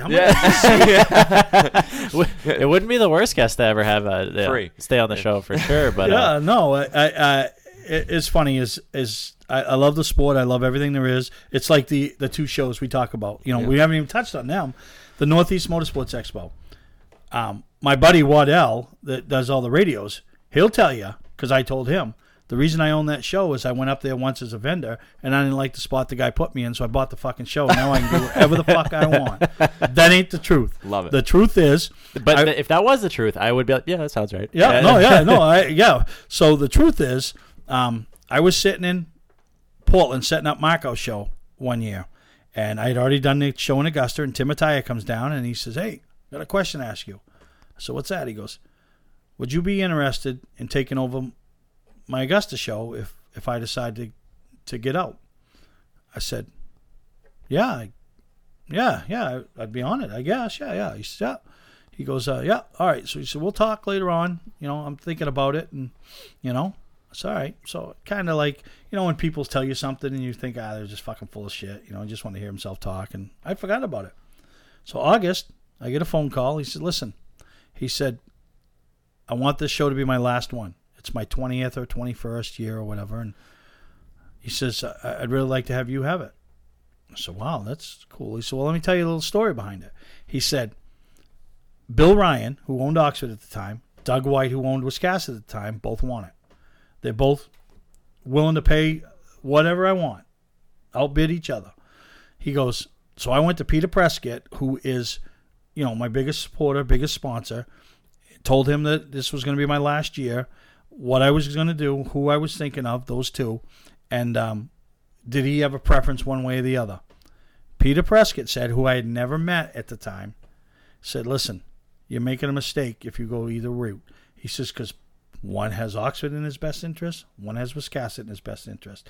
He goes, you need to find somebody that has everybody's interest in his best interest. He goes, I don't know the guy, but why don't you try to sell it to that guy that's got that TV show, Mainly Motorsports. So Peter Prescott, who I'd never met, knew enough about what I did and how I did it that he felt that Tim Attia should approach me. So that's how I ended up, bought that show, and he sailed off into the sunset, and we've tried to bring it back, do what we can. It's it'll never be the show that had Earnhardt and AJ Foyt and Tony Stewart and those guys come up like you could in years past, right. Because they all come with 6-figure checks now. Right. So now that's when we try to take the Charlie Sanborns or the Mike Rose or the Ben Rose or these guys, the John Peters, and make those the draws, and like I said, what makes it also different, these guys are so accessible now. We don't got to go to a show and see them. We can see them at Happy Half Hour. We can see them, you know what I mean? So that's one of the things when you look back and you see where the crowds were back in the 80s and 90s to where we are now today. Is the show better? I think so. The quality of the cars is better and all that, but the accessibility of, if I want to go see Charlie's car, I can just go over to Charlie's garage and hang out with Charlie. Yeah. Whereas we didn't have that option 20, 25 years ago. So it sounds like the last thing that you have yet to do, or haven't done yet, I guess, is own a racetrack. So if you were to own a racetrack, what are some of the things that you would do that you don't see every weekend at a local racetrack, around here or anywhere in the country? What is Steve Perry's ideal show and racetrack? I know it's a loaded question. Well, no, you got to make it enjoyable. Okay, it's like anything. But how? If you go to a restaurant today, okay, and you order a steak and you pay $20, fucking steak better be worth $30. Yeah. They not bring hamburger and slap it on your plate. I used to tell George Fernald at Unity, dude, you don't got to keep me here 8 fucking hours for me to think I got my money's worth. Give me a program. Give me excitement. Give me stuff that people are on the edge of the seat and don't want to miss it. I think in too many cases racetracks are complacent. I think everybody's trying to do too much, their job at that night, so they can't do the extra stuff. You've been to my Mainly Motorsports events. That was a little go-kart race. Yep. Little go-kart race in year 3 that 102 go-karts in Richmond, Maine, that every other go-kart track in New England shut down because of my race. Like, we're going to take this weekend off. This is where everybody wants to be. Guys from Connecticut, what I'd call the professional racers, bringing their karts up, being a part of it, because it was an event. Now it's, some of these tracks, from the old days of Unity where they want to keep you there for 12 fucking hours to make you think you get your money's worth. You got other tracks that want to keep you there and, they just want to get you in and out and get your money. I think there's a fine line. I think there's opportunities. It's so funny because when Red, a few years ago, before he went, I think it was with Joe Bassett. Red McDonald. He had called me and asked me if I would gauge any interest in coming to work and be, whether it was a general manager or part of promotions or part of something, and kind of kicked the idea around. But then I'm like, it's a full-time gig. Would I love to be more involved in some of these tracks? The ones that do have my involvement, they tend to have some wins. Yep. There's some tracks that that won't involve me. You've unfortunately have never been to my Wiscasset nights where they literally turn the microphone over to me. I do Victory Lane, and then I walk through the crowd. We incorporate athletes. We have a benefit for the Special Olympics. It is just a fun night. It's something different. One of my pet peeves, my biggest pet peeve at any racetrack, is Victory Lane. That's that's the success story that night. So the announcer or whoever's doing Victory Lane needs to have a little backstory. Needs to, sometimes I think I've seen guys doing Victory Lane like they never watched the race. I'm like, why aren't we talking about the battle that he had with this car to get through? Because these were the two fastest cars. We knew whichever one got to the lead first was going to win this race. Why don't we talk about that? Why don't we ask that question? Why are we fucking asking like, well, you've won 3 out of the first 5 races. What are you going to do to make your car better? That's when you want to look at it and go, dude, I've won 3 out of fucking 5. How much better do you want me to make it? You know what I mean? So yeah, I think sometimes guys that are thrust into the position of doing a job don't really know that job, so they can't do it well. The one thing that the COVID thing has helped is that some of the tracks, mainly New Hampshire, everybody and their brother wants to come out to have their picture. I mean, you got fucking goats, donkeys, bringing their grandmother in a wheelchair. I mean, it's like everybody. They're not even part of a team, but it's a photo op. It's like, just have a nice, professional-looking Victory Lane, and let's move on. So you're talking like 3-4 divisions, back-to-back, make sure everybody's lined up in the pit area, ready to go, clean interview. Have some special events. And, the happy half hour, in my opinion, worked. Now, I don't, it's like the same people, the same, unless, and I'll never forget when Dan Winter, I had him on my show one time. One of the best interviews I've ever done, because it brought it back to reality. When I talk about people become so accustomed to winning and this, that, and the other, at the time, all Dan Winter wanted to do was earn an invite to Happy Half Hour. Been racing 3 years. Wanted that top 5 to earn that invite. You know what I mean? Yeah. You think, wow, Charlie, you wouldn't think that, right? Because won some races, right? Yeah. It's like, what's Charlie say? Oh, fuck, we got to go to Happy Half Hour. You know what I mean? This guy's, that's going to make his season. Yeah. That first invite, So I do think there's things tracks can do. I don't say I know everything, but, like you said earlier, I travel to a lot of different tracks and see a lot of different things. I see shit that works. I see shit that don't work. You know what I mean? And I think sometimes they all get set in their ways, and this is what they've done for years. And it's just like that fan that's been coming for 40 years. Maybe he ain't coming for 41 or 42. You know what I mean? So we got to change stuff up. And I look back at what used to happen when I was a kid, and some of the stuff that, why aren't we still doing that? Why don't we have the junior fan program? Why aren't we, bringing the drivers out to spend time in the crowd? Just different things, and I know there's insurances, I know there's situations, and I know we want to get people home, but there's a fine line between an 8-hour program and a 2-hour program, right. Well, and we've kind of touched base on it a little bit, but the accessibility, today compared to what it used to be, it's so much greater and so much easier to access that driver or that team or that car, go touch it. It's more tangible than it ever has been. But with that almost creates more of a disconnect. Because it is so accessible that you almost forget about it just as quickly. You take it for granted. Now, one of the coolest things that I've ever seen, granted, Tony Stewart owns the place, but when you go to Eldora or something like that, they have a Jumbotron. There's it's part of the show where you go to any cup race, there's a Jumbotron, something like that. And something as simple as like a camera or something like that, walking around the pit area, talking to these cars or whatever, you now have that connection to something else going on other than what you just see on the racetrack. Which granted, that makes it maybe a little bit more accessible, but you're creating more of a show with it as well. You know what I mean? Or if you drive across, why aren't the scales in the middle of the track? If I go out and, top 3 win a heat race or whatever, I roll across the scales. There's a red light or a green light. If it's green, all right, you pass. If you fail, well, now everybody in the stands knows, everybody else knows, and that's part of the show. You're that much more invested in it at that point, as opposed to just seeing cars do 12 laps and then they pull off.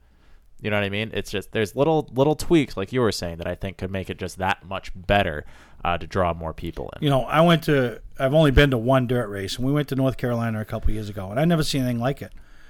They roll you out. They stage you on the front, in the infield. The race before you gets off, you pull out going into 1, coming off 4, the green's out. We don't have 6 laps of fucking lining them up. The track announcers rattling their names off quick, and if you didn't get it, too bad. Yeah. And unbelievable. The entertainment was, the crowd. I think the crowd. You lose that big crowd effect. So not only do you not have you don't have the rivalry in the grandstands. You don't have that group of Homer Drew fans sitting there and the group of Walsingham fans and Ralph fans. You just don't have. Everybody goes. It's almost like we've turned robotic. They just become very vanilla, if you will. So kind of the last thing I think that we haven't touched base on yet with you is your involvement with the Special Olympics and what you have going on with Jake Dorr and the Modified and all that stuff. And it sounds like you've raised a ton of money for them with your raffles and your car shows and stuff like that. So where does the involvement with that come in, and what's the plan moving forward with that? Like everything I do, it was a fluke. Yep. It was funny. I always have a night at Wiscasset called Mainly Motorsports Night. I do the trophies. I get to do the interviews in Victory Lane. We give away some bikes. We just have a lot of fun. So the night I wanted, like 3 years ago, was a night that they already had a sponsor. It was this company called Bazzuto's Inc. They're the parent distributor for IGAs. And I said to Ken, well, perfect. If they don't mind me being involved, I'll put their name on the trophies. I don't need my name on the trophies. I don't care. Give them some credit and all that. And he goes, all right, I'll run it by him. He goes, and maybe another thing, he says, we've been supposed to do some fundraising for them for the Special Olympics. They're big into the Hometown Foundation and everything. Maybe you could do something that night and help out. And I go, yeah, we'll do whatever you think. Let me know what you think. So he calls me, he says, it'd be a great idea. And here's Ray. He wants to meet you, blah, blah, blah. And so we went over some things. I said, hey, this is what I'm thinking. I said, we got 2 weeks to go. There ain't a lot we can do. Let's come up with this idea. We'll sell tickets. You put your ticket in a bucket, and each bucket has certain prizes, some better than others, and we'll give away stuff. We'll sell tickets, raise some money. So he said, all right, it was good. So we went and did it, and we raised $3,500 one night, the racetrack. So I tell him, hey, we got the money here. You want to come down? So he's sitting in the chair, and I said, I had never told him a number. I said, we just got your money. So I said, here it is. It's like $3,528 and blah, blah, blah. And he says, he leans back in the chair, and he goes, you raised, so now I'm thinking he's mad. I'm like, this fucking guy's mad? Yeah. I did all the work. I busted my fat ass. This guy's mad?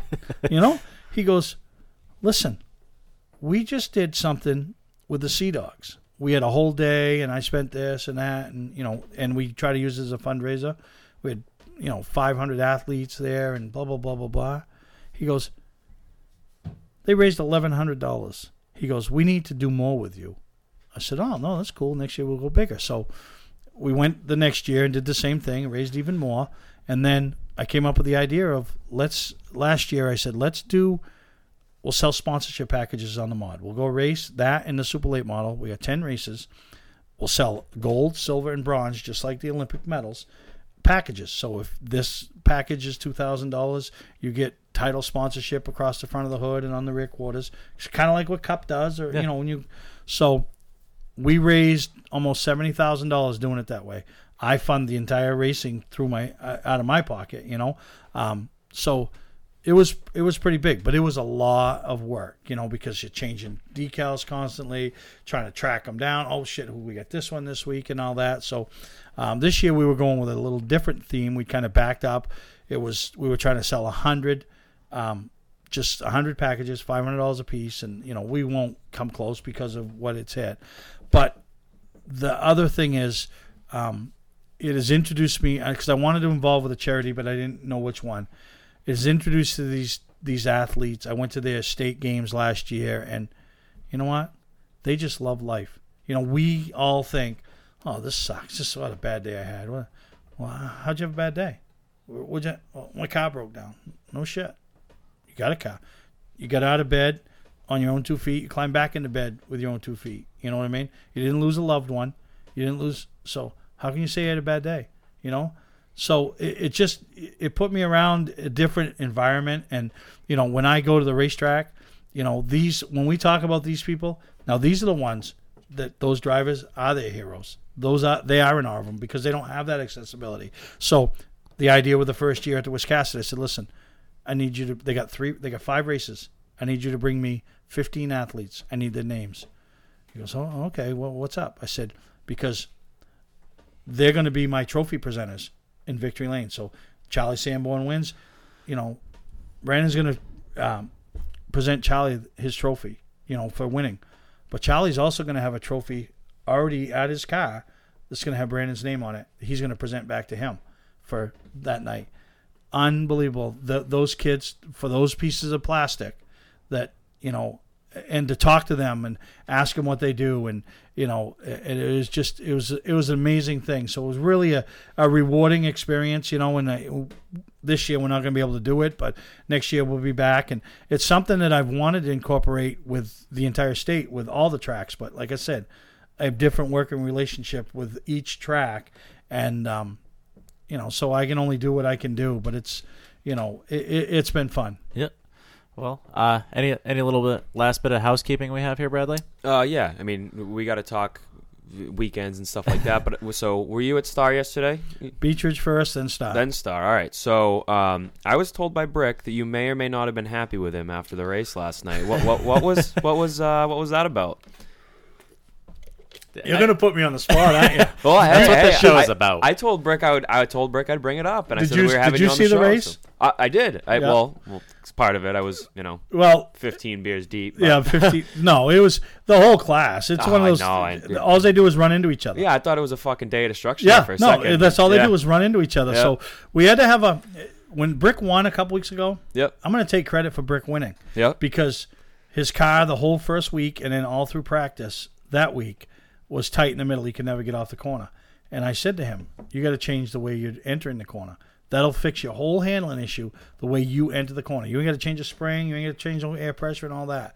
He went out in the heat, won the heat, gapped him. He's like, oh, my God, what a difference. I said, you keep doing that in the feature, you'll win. He does. Well, he forgot all that last night. And you see it all the time, drivers. And, Charlie, you've been there. Oh, well, yeah. I was in there. Well, no. That guy was making his act to go in the corner. Just because you dive bombed him and your right front fender got to his left rear tire or his door doesn't mean you were in there. You drove your way in there. There's a difference, So, yeah, we had agreed to disagree, and it's racing. I get it. But what I explained to him, and it's tough because, I have the other one that races at Beechridge, the 87 down there, that got didn't even make a half a lap yesterday in the Mad Bomber race because the guy starting on the pole doesn't realize he can't use all three grooves, and the guy starting third in a 10-car field realizes that he needs to be in the lead by lap one because, one of those deals, and we unfortunately end up in the backstretch wall. But I tell my guys, I go racing now. It's a total different deal. My deal down to Star was to help Bobby Weber a division, and then also a business side of it for me, the trophy business and all that. So I don't need to go make waves. I don't need to go, any of my situations. Jake's scared to death. Our first race today is at Hudson. I'm like, listen, I don't need a trifecta this week. We had a bad day at Beechridge. We didn't have a much better day at Star. I don't need a trifecta, because I kind of, and I'm not putting them in a tough, they're going to race, they're going to do what they do. But in the end, I'm there to support. I'm spending a lot of money on 3 race cars. Yep. What do I get for enjoyment? Honestly, where's my enjoyment? I ain't got no enjoyment, enjoyment of watching other people.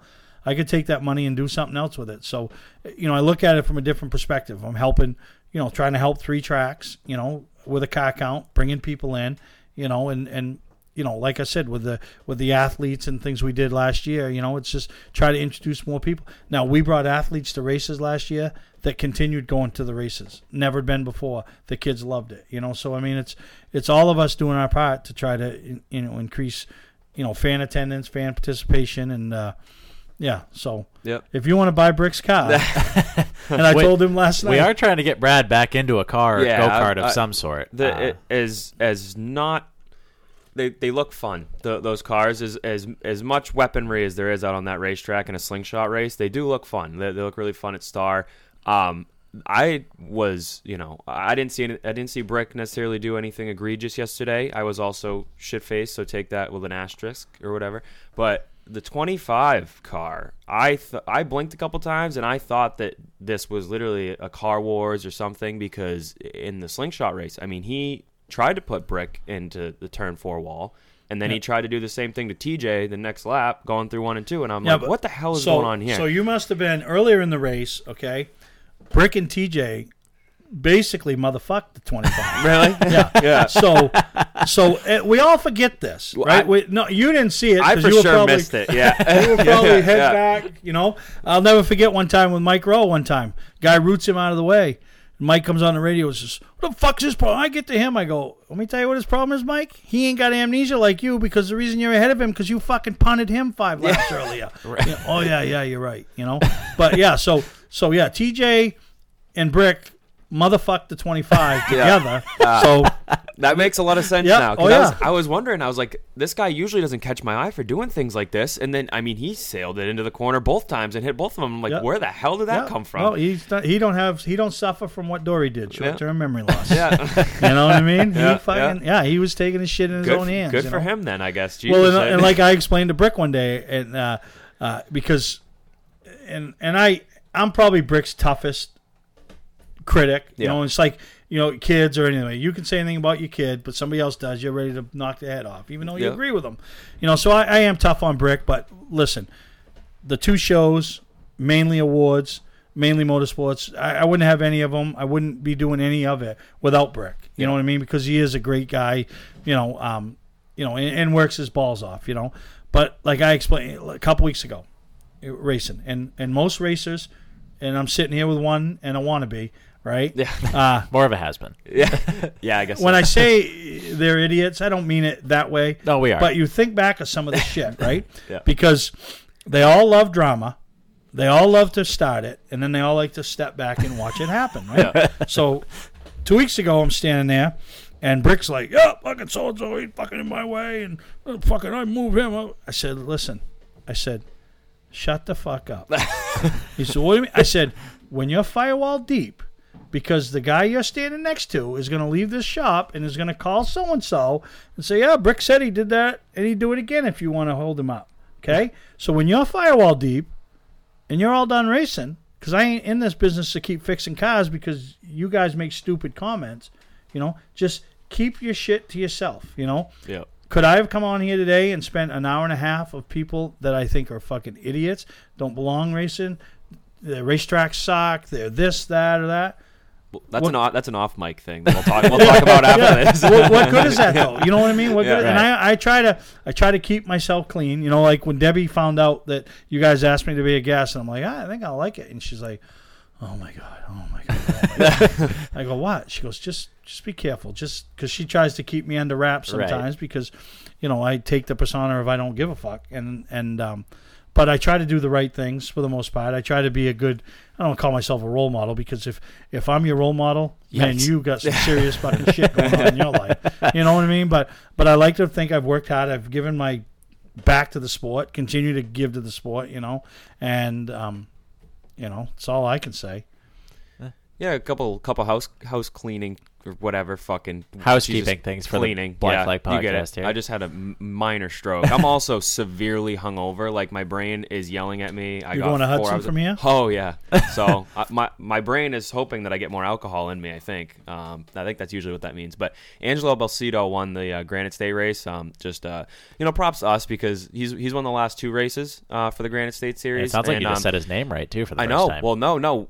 That's actually what I had in the notes was that Angelo Balsito is 2 for 2 since we pronounced his name right correctly on the show. So Jesus, I mean, I guess. So you got notes? Guess he might go. Oh yeah, he might go 3 for 3. I brought glasses because I didn't know if I'd have to read something. I got it. We put a whiteboard up just in case things get a little quiet. As you can tell, I don't speak that often. I'm more of, especially when we have a guest like that.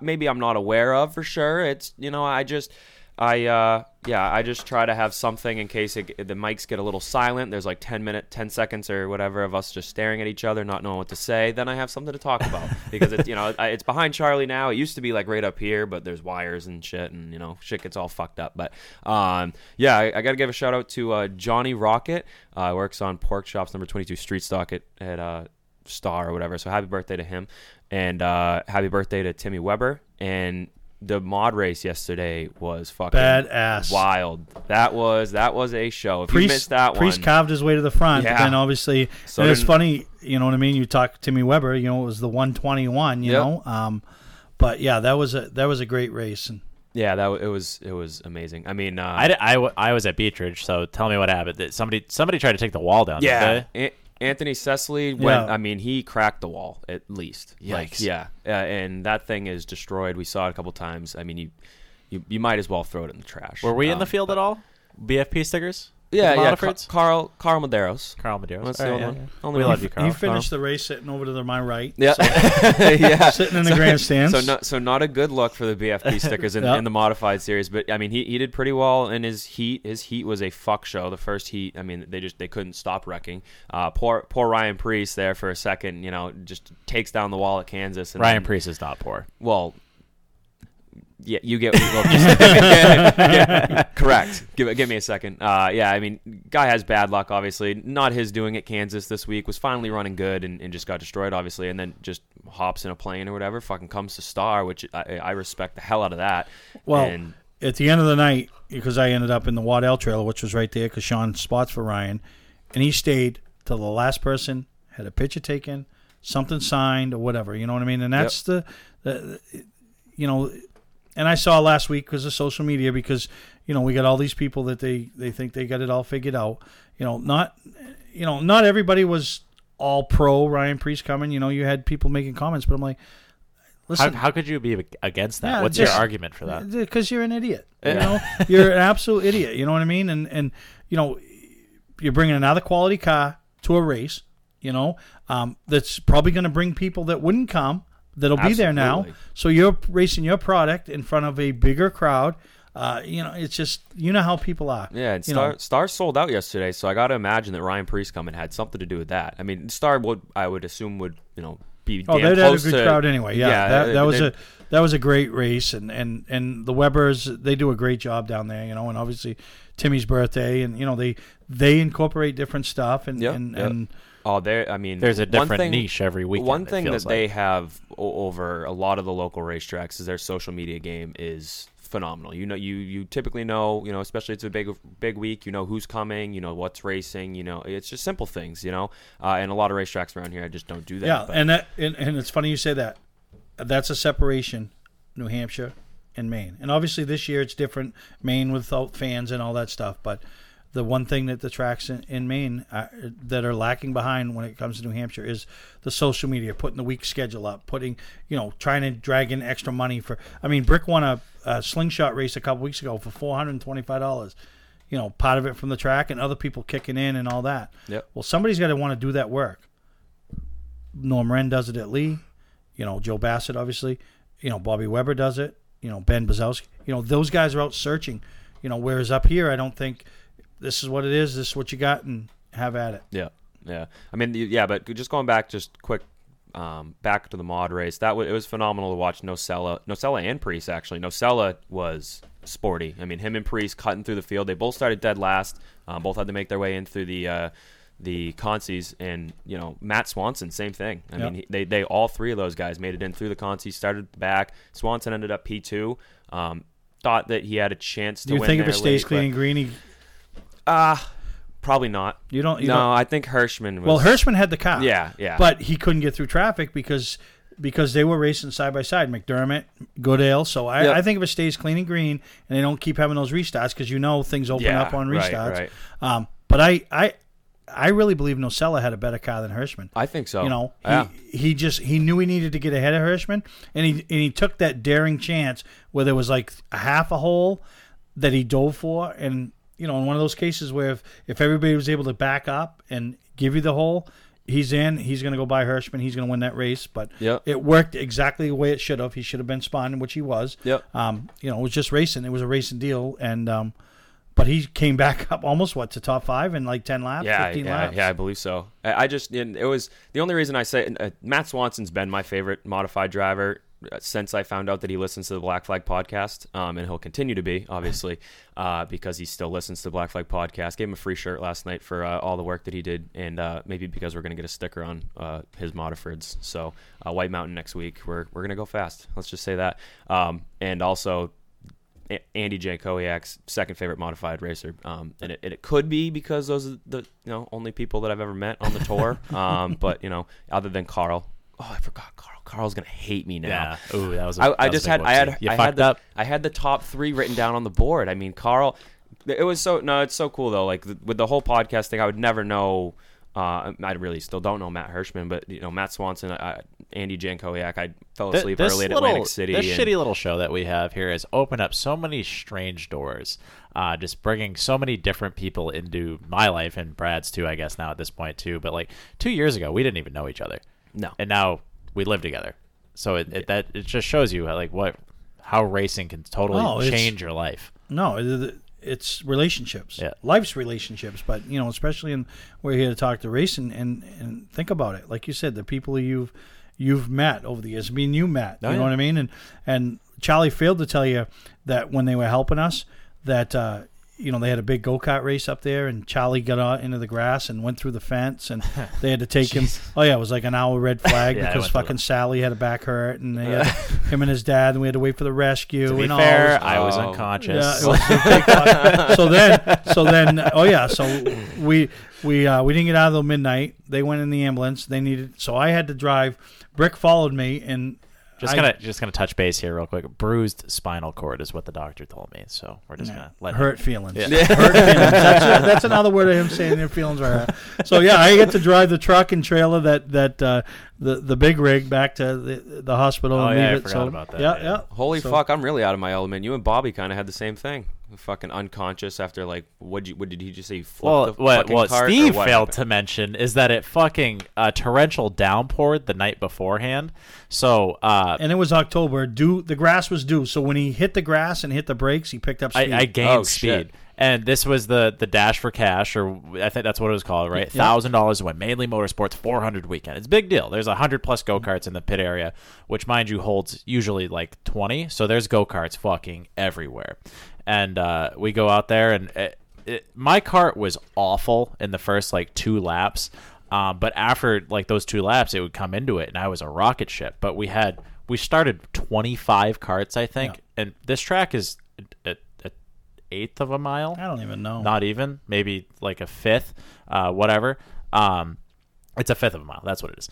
But anyway, we'd get 3 laps in, caution. 3 laps in, caution.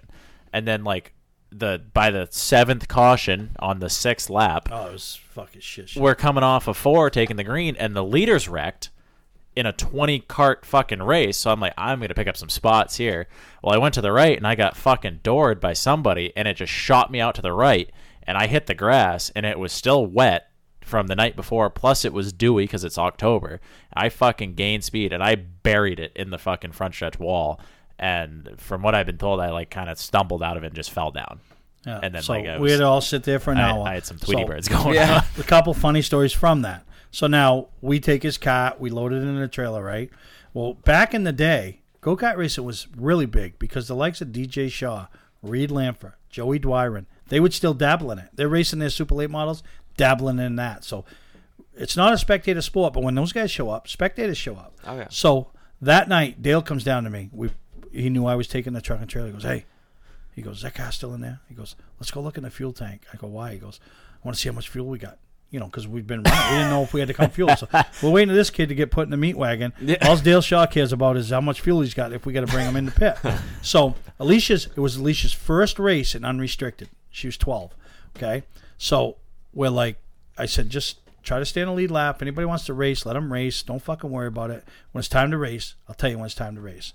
And for those that don't know, unrestricted go-kart racing at Richmond Karting Speedway, an average lap, I think, was 68 miles an hour. Yeah, they are flying. Yeah, you were doing well over 70 at the end of the straightaway. In a go-kart where your ass is a quarter of an inch off the ground. So we were cruising. So we had joked all week. She goes, Dad, if I make any money, can I have it? I go, yeah, absolutely. Because, they're paying top 5. She ain't going to finish top 5, whatever, yeah. So we keep making adjustments, keep putting fuel in. So she's pretty decent. She comes in with 20 to go. Tommy Rowe, Mike Rowe's other son, is helping me and Brick. So Tommy says, just put a bunch of air into the left front and let's go. I said, all right, now I've been telling you want to race. Now it's time to race. Go get them. So she is fucking chopping through the field. I'm like going nuts. I'm like, she's 3/10 quicker than all of them. Now, leading's Willie Pilot, who is the head engine tuner on Go Fast Racing. Second is DJ Shaw. Third is Ryan Hewins. Fourth is Ryan Hammond. These guys are the best of the best when it comes to go-kart racing. She's coming. She passes fourth. She goes by third. And just as she goes by third, Tommy Stilfen, I'm like, now I'm going to be in a fucking fight with her over the $1,000 because she's going to win this race. Because those two are up there. She is going to go right by them and win this race. So Tommy Stilfen crashes. Bill Stilfen gets mad, calls the race with 6 to go, moves her back a lap. She ends up fourth, gets $150. So the only two happy people there are Willie Pilot, who wins $1,000, and the kid that wins $150, so she can go buy some sneakers she wants, like literally. And so it was a great night of racing. Like I said, that's the time I met, Chuck and we don't have to talk about it on air, but you can talk to him about off air. Oh yeah, you guys, this used to be the greatest place in the world because you were like 2 miles from Chicago Dogs. Yeah. Right. Yeah. Do you remember the day we went to Chicago Dogs? Me, you, your dad, and there was a bunch of us, and the conversation that I would have with you and your dad. Yeah, I remember. You can talk about it. That's what the show is all about. Did you? You and Dad? That hasn't happened. You haven't crossed swords No, yet? I'm all set on that. Charlie was mortified. Mortified. The old man you left out the part where Spank was with us and his ex-wife showed up. Do you remember that? No. You don't remember that? When Fanny showed up? No, the one before that, I guess. Oh, the one, the real ex-wife. Yeah, the real ex-wife. Yeah. So we're all sitting there at Chicago Dogs. They used to sponsor the race car. And I think they did some stuff with you two on the show. And, we're sitting there and, Perry's over here trying to get my dad and I to fuck some random broad together. But the deal is he just wants to watch. But they can't cross. It's nothing wrong with it unless the swords don't cross. Yeah, I'm good on that. I'm all set on Chuck and Charlie. Just yikes. But anyway, Spank is with us too, the parts guy at Trackside Racing Supplies. No free ads. And we're sitting there, and just out of nowhere, his ex-wife shows up, and so now I'm fucking freaking out because we're talking about me and my dad banging like the same person, and then Spank's sitting across from us. His ex-wife shows up, and the only person comfortable in the whole arena here is Steve Perry. Yes, I don't give a fuck. Spanky's ready to crawl under a chair, and Chuck's kind of like, I don't know, and Charlie's like, Charlie wants to leave. I don't think he had a license at the time or something. No, I was like fucking 17. Couldn't go, I think. No, that sounds wrong. No, you're good. So, fuck. Wild stories with Steve Perry. Yeah, apparently that barely touches the surface on that one. That's another thing. Dan Collins was supposed to be here today. He was gonna call you out on the whole you owe him something. What do I owe him? You owe him a blowjob by a stripper on rollerblades. Yeah.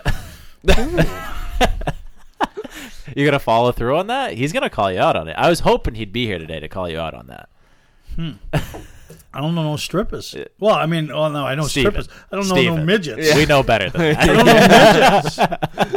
midgets. I'm sure we can make that happen. Any last bit of housekeeping here? I want to apologize to Carl Medeiros. Why? He was sitting right next to me. Was he in the race? Yeah, he was. No, I know. I'm just shitting. He was in there. Yeah. Right. But he finished the race in the grandstands right to the right of me. Yes. Yeah, well, the actual happenings of the race. He started on outside pole. He was running top 8 the whole entire race, as much as he ran in the race, then pulled off. I don't remember exactly what he said. What happened? Probably words that I won't remember ever, just because I was so not with the world anymore. But yeah, at the end of the night, I was so drunk that I didn't even I literally talked to Carl 5 or 6 times during the day, and I met Carl at the 250 last year, and I've talked to him maybe once in my entire life, and so I was just shooting the shit with him because he was the only guy that I really knew in the field. That's why he and also Matt Swanson and Andy J are my 3 favorites now. Triple, tri favorites. Tri favorites, that's the word. Tri favorites for the tri-track modifieds? Absolutely. There you go. Hey, kid, you're thinking on your feet.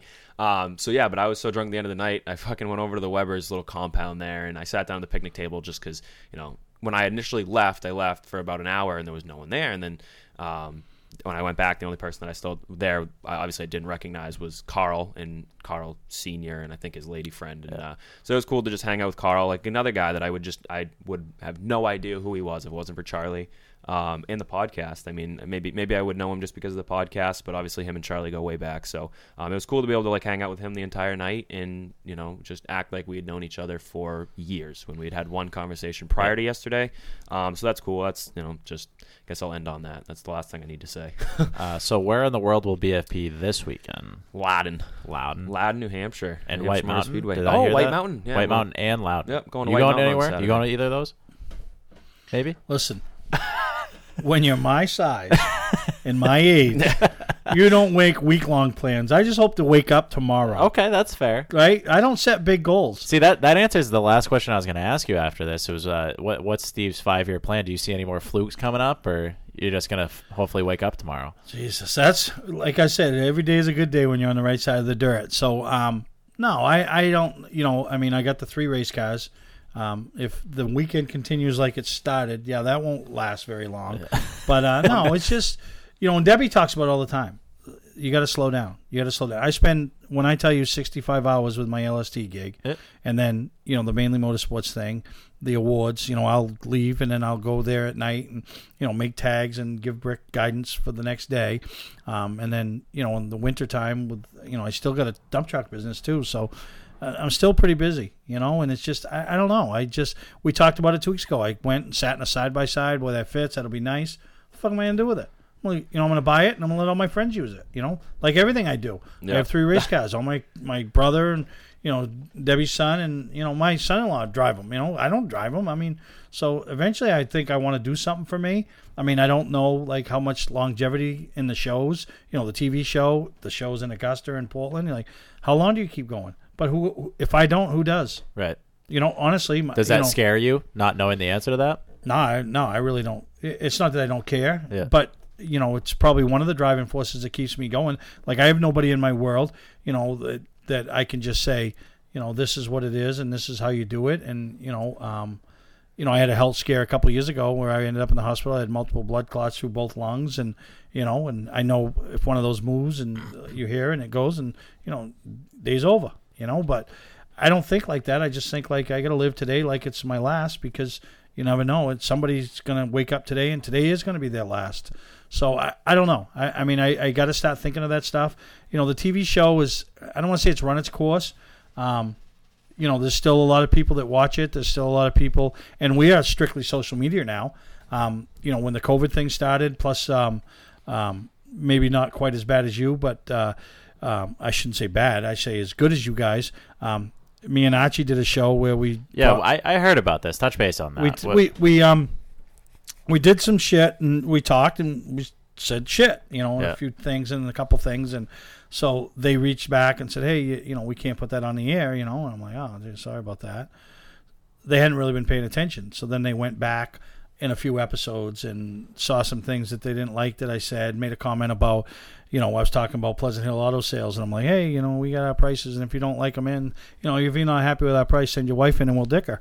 You know, well, that shouldn't be said on WPME, I guess. And I don't see why not. No, yeah. I didn't either. So yeah, we had a little bit of a falling out type of thing, but, you know, so the end, you know, we still Facebook and, you know, but it's not the same because it's not, you know, when Time Warner went away, that took the wind out of my sails because it was a Wednesday, Friday, 8 o'clock. It was easy to tell people. It was easy to find. You were on a surf channel. You know, you just surf up through and boom, there he is, you know. So that's taken a really, really strange change and, you know, the way I do it. And now I almost think I'm just doing it for the sake of, because there's nobody else that's going to. Yeah. You know what I mean? That's the one that worries me because it is not profitable. Money out of my pocket keeps it going each week with paying, you know, Dave Stewart for what he does and the traveling and paying people to help me.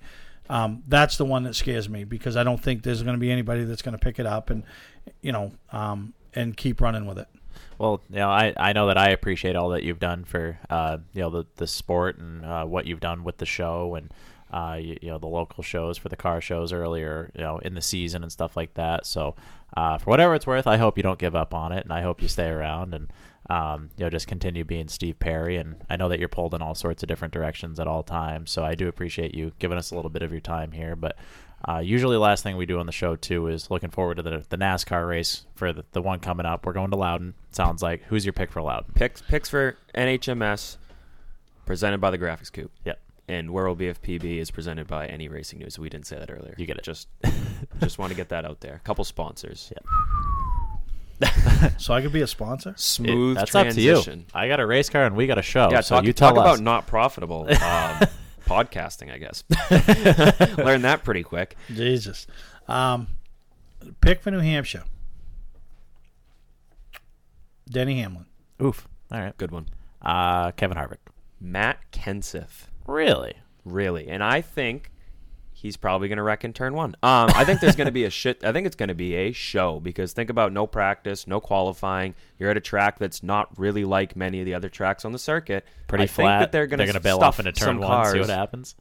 No other cars on the racetrack the entire weekend, no rubber built down. I think that you're going to see a shit show, and I'm looking forward to it. I think it's just what Loudon needs. Now we've been watching all the Cup races, obviously, on TV, and it's different because like Kansas. I've never been to Kansas, so watching just the race is what I would probably do anyway. I'm not going to watch practice for Kansas and qualifying and all that stuff, where I probably would for other racetracks. So, but the fact that we've been to Loudon as many times as we have, you've been there, I'm sure, Steve, but it's going to be weird, where it's going to be almost like going to a Beech Ridge or an Oxford or whatever, just for the race. That's it. You show up for the race and you go home. Yep. So it's not sitting in the sun for fucking 47 hours a day, baking in those aluminum grandstands and all that. So the atmosphere, I'm sure, will be different, and all that stuff. But again, Steve, thank you for coming on. Thank you for coming you out guys. here. I want to do it again. I want Dan here. I don't know. That would be a show. Where are we going to fit? After today, I knew it was going to be a good show with you on, and you just exceeded all expectations. So I appreciate it. Again, I know you're pulled in all sorts of different directions at all times, so thank you for giving us a little bit of your time, and hopefully everybody listening enjoyed that. Episode 75. Tucker Cole. Tucker Cole, Gary huh? Smith, but that Elevate Design. Hey, I'm going to show my age. The Beaver Dragon. Oh, Beaver Dragon. Really? 75, right? Interesting. Am I wrong? I don't know. Are you? Jesus. Don't ask me. I don't know who we're talking about. I just had Tucker Cole locked and ready to go. Yeah. I guess what was the one you said? Gary Smith. That's a good 75. Yep. What? That's the only one I think can it's think the of. Beav. It's the Beav. Yeah, probably. I mean, could be. Yeah. Sure. Interesting. Last question. Last question. Uh-oh. I'm gonna drag this out. 87. Is that the number that you always drove? Yes. Why? Well, when I decided that I thought I could go car racing, I had two numbers that I had narrowed it down that I wanted. One was 87 because of Bob Bilodeau. He was my favorite driver. And then my other number was 12 because of Bobby Allison. And so... Is that why Alicia was a 12? No. So I let my ex-wife at the time, Leanne, was married. We were dating, and I said, "You choose whichever one you think." And she took 87 because it was the year she graduated. So that was where the 87 came from. Alicia came from the 12 because Ryan Newman was her favorite driver. So that's where that one came from. And we talk about, and this will be my last thing, and then you can tell me to shut the fuck up and go home. I would never. We all talk about favorite drivers, right? My first ever favorite driver at Beech Ridge Motor Speedway was Charlie Small. I met Charlie Small. We talk about that unattainability. I never met Charlie Small. I didn't know, right? It was my first ever favorite driver. Had the blue Chevelle, had all the stickers on the fender. I knew he was getting his stickers out of cereal boxes because I was getting them too. Yeah. Fast forward 20 years later, 25 years later, whatever, I sponsor a bus trip. I get a bus, and we go to the pass race on a Thursday down at Thompson. So you sign up, you call in, send an email, blah, blah, blah, and I got this list of names, and I'm going down, me and Andrea going. So I'm checking you on as you come on and all that. So you get on, yeah. So don't even think. I'm checking this Charlie Small, Charlie Sanborn, I'm just whatever. So we're sitting there, and I'm just mingling around with the people talking, and they all watch the show and all that, so they know. So I start talking to this guy. He goes, I used to race. I said, you did? I said, what's your name? I said, I could go get my list. He goes, Charlie Small. I go, oh my. I said, I was like the goosebump thing again. I go, Yeah. you were my first ever favorite driver.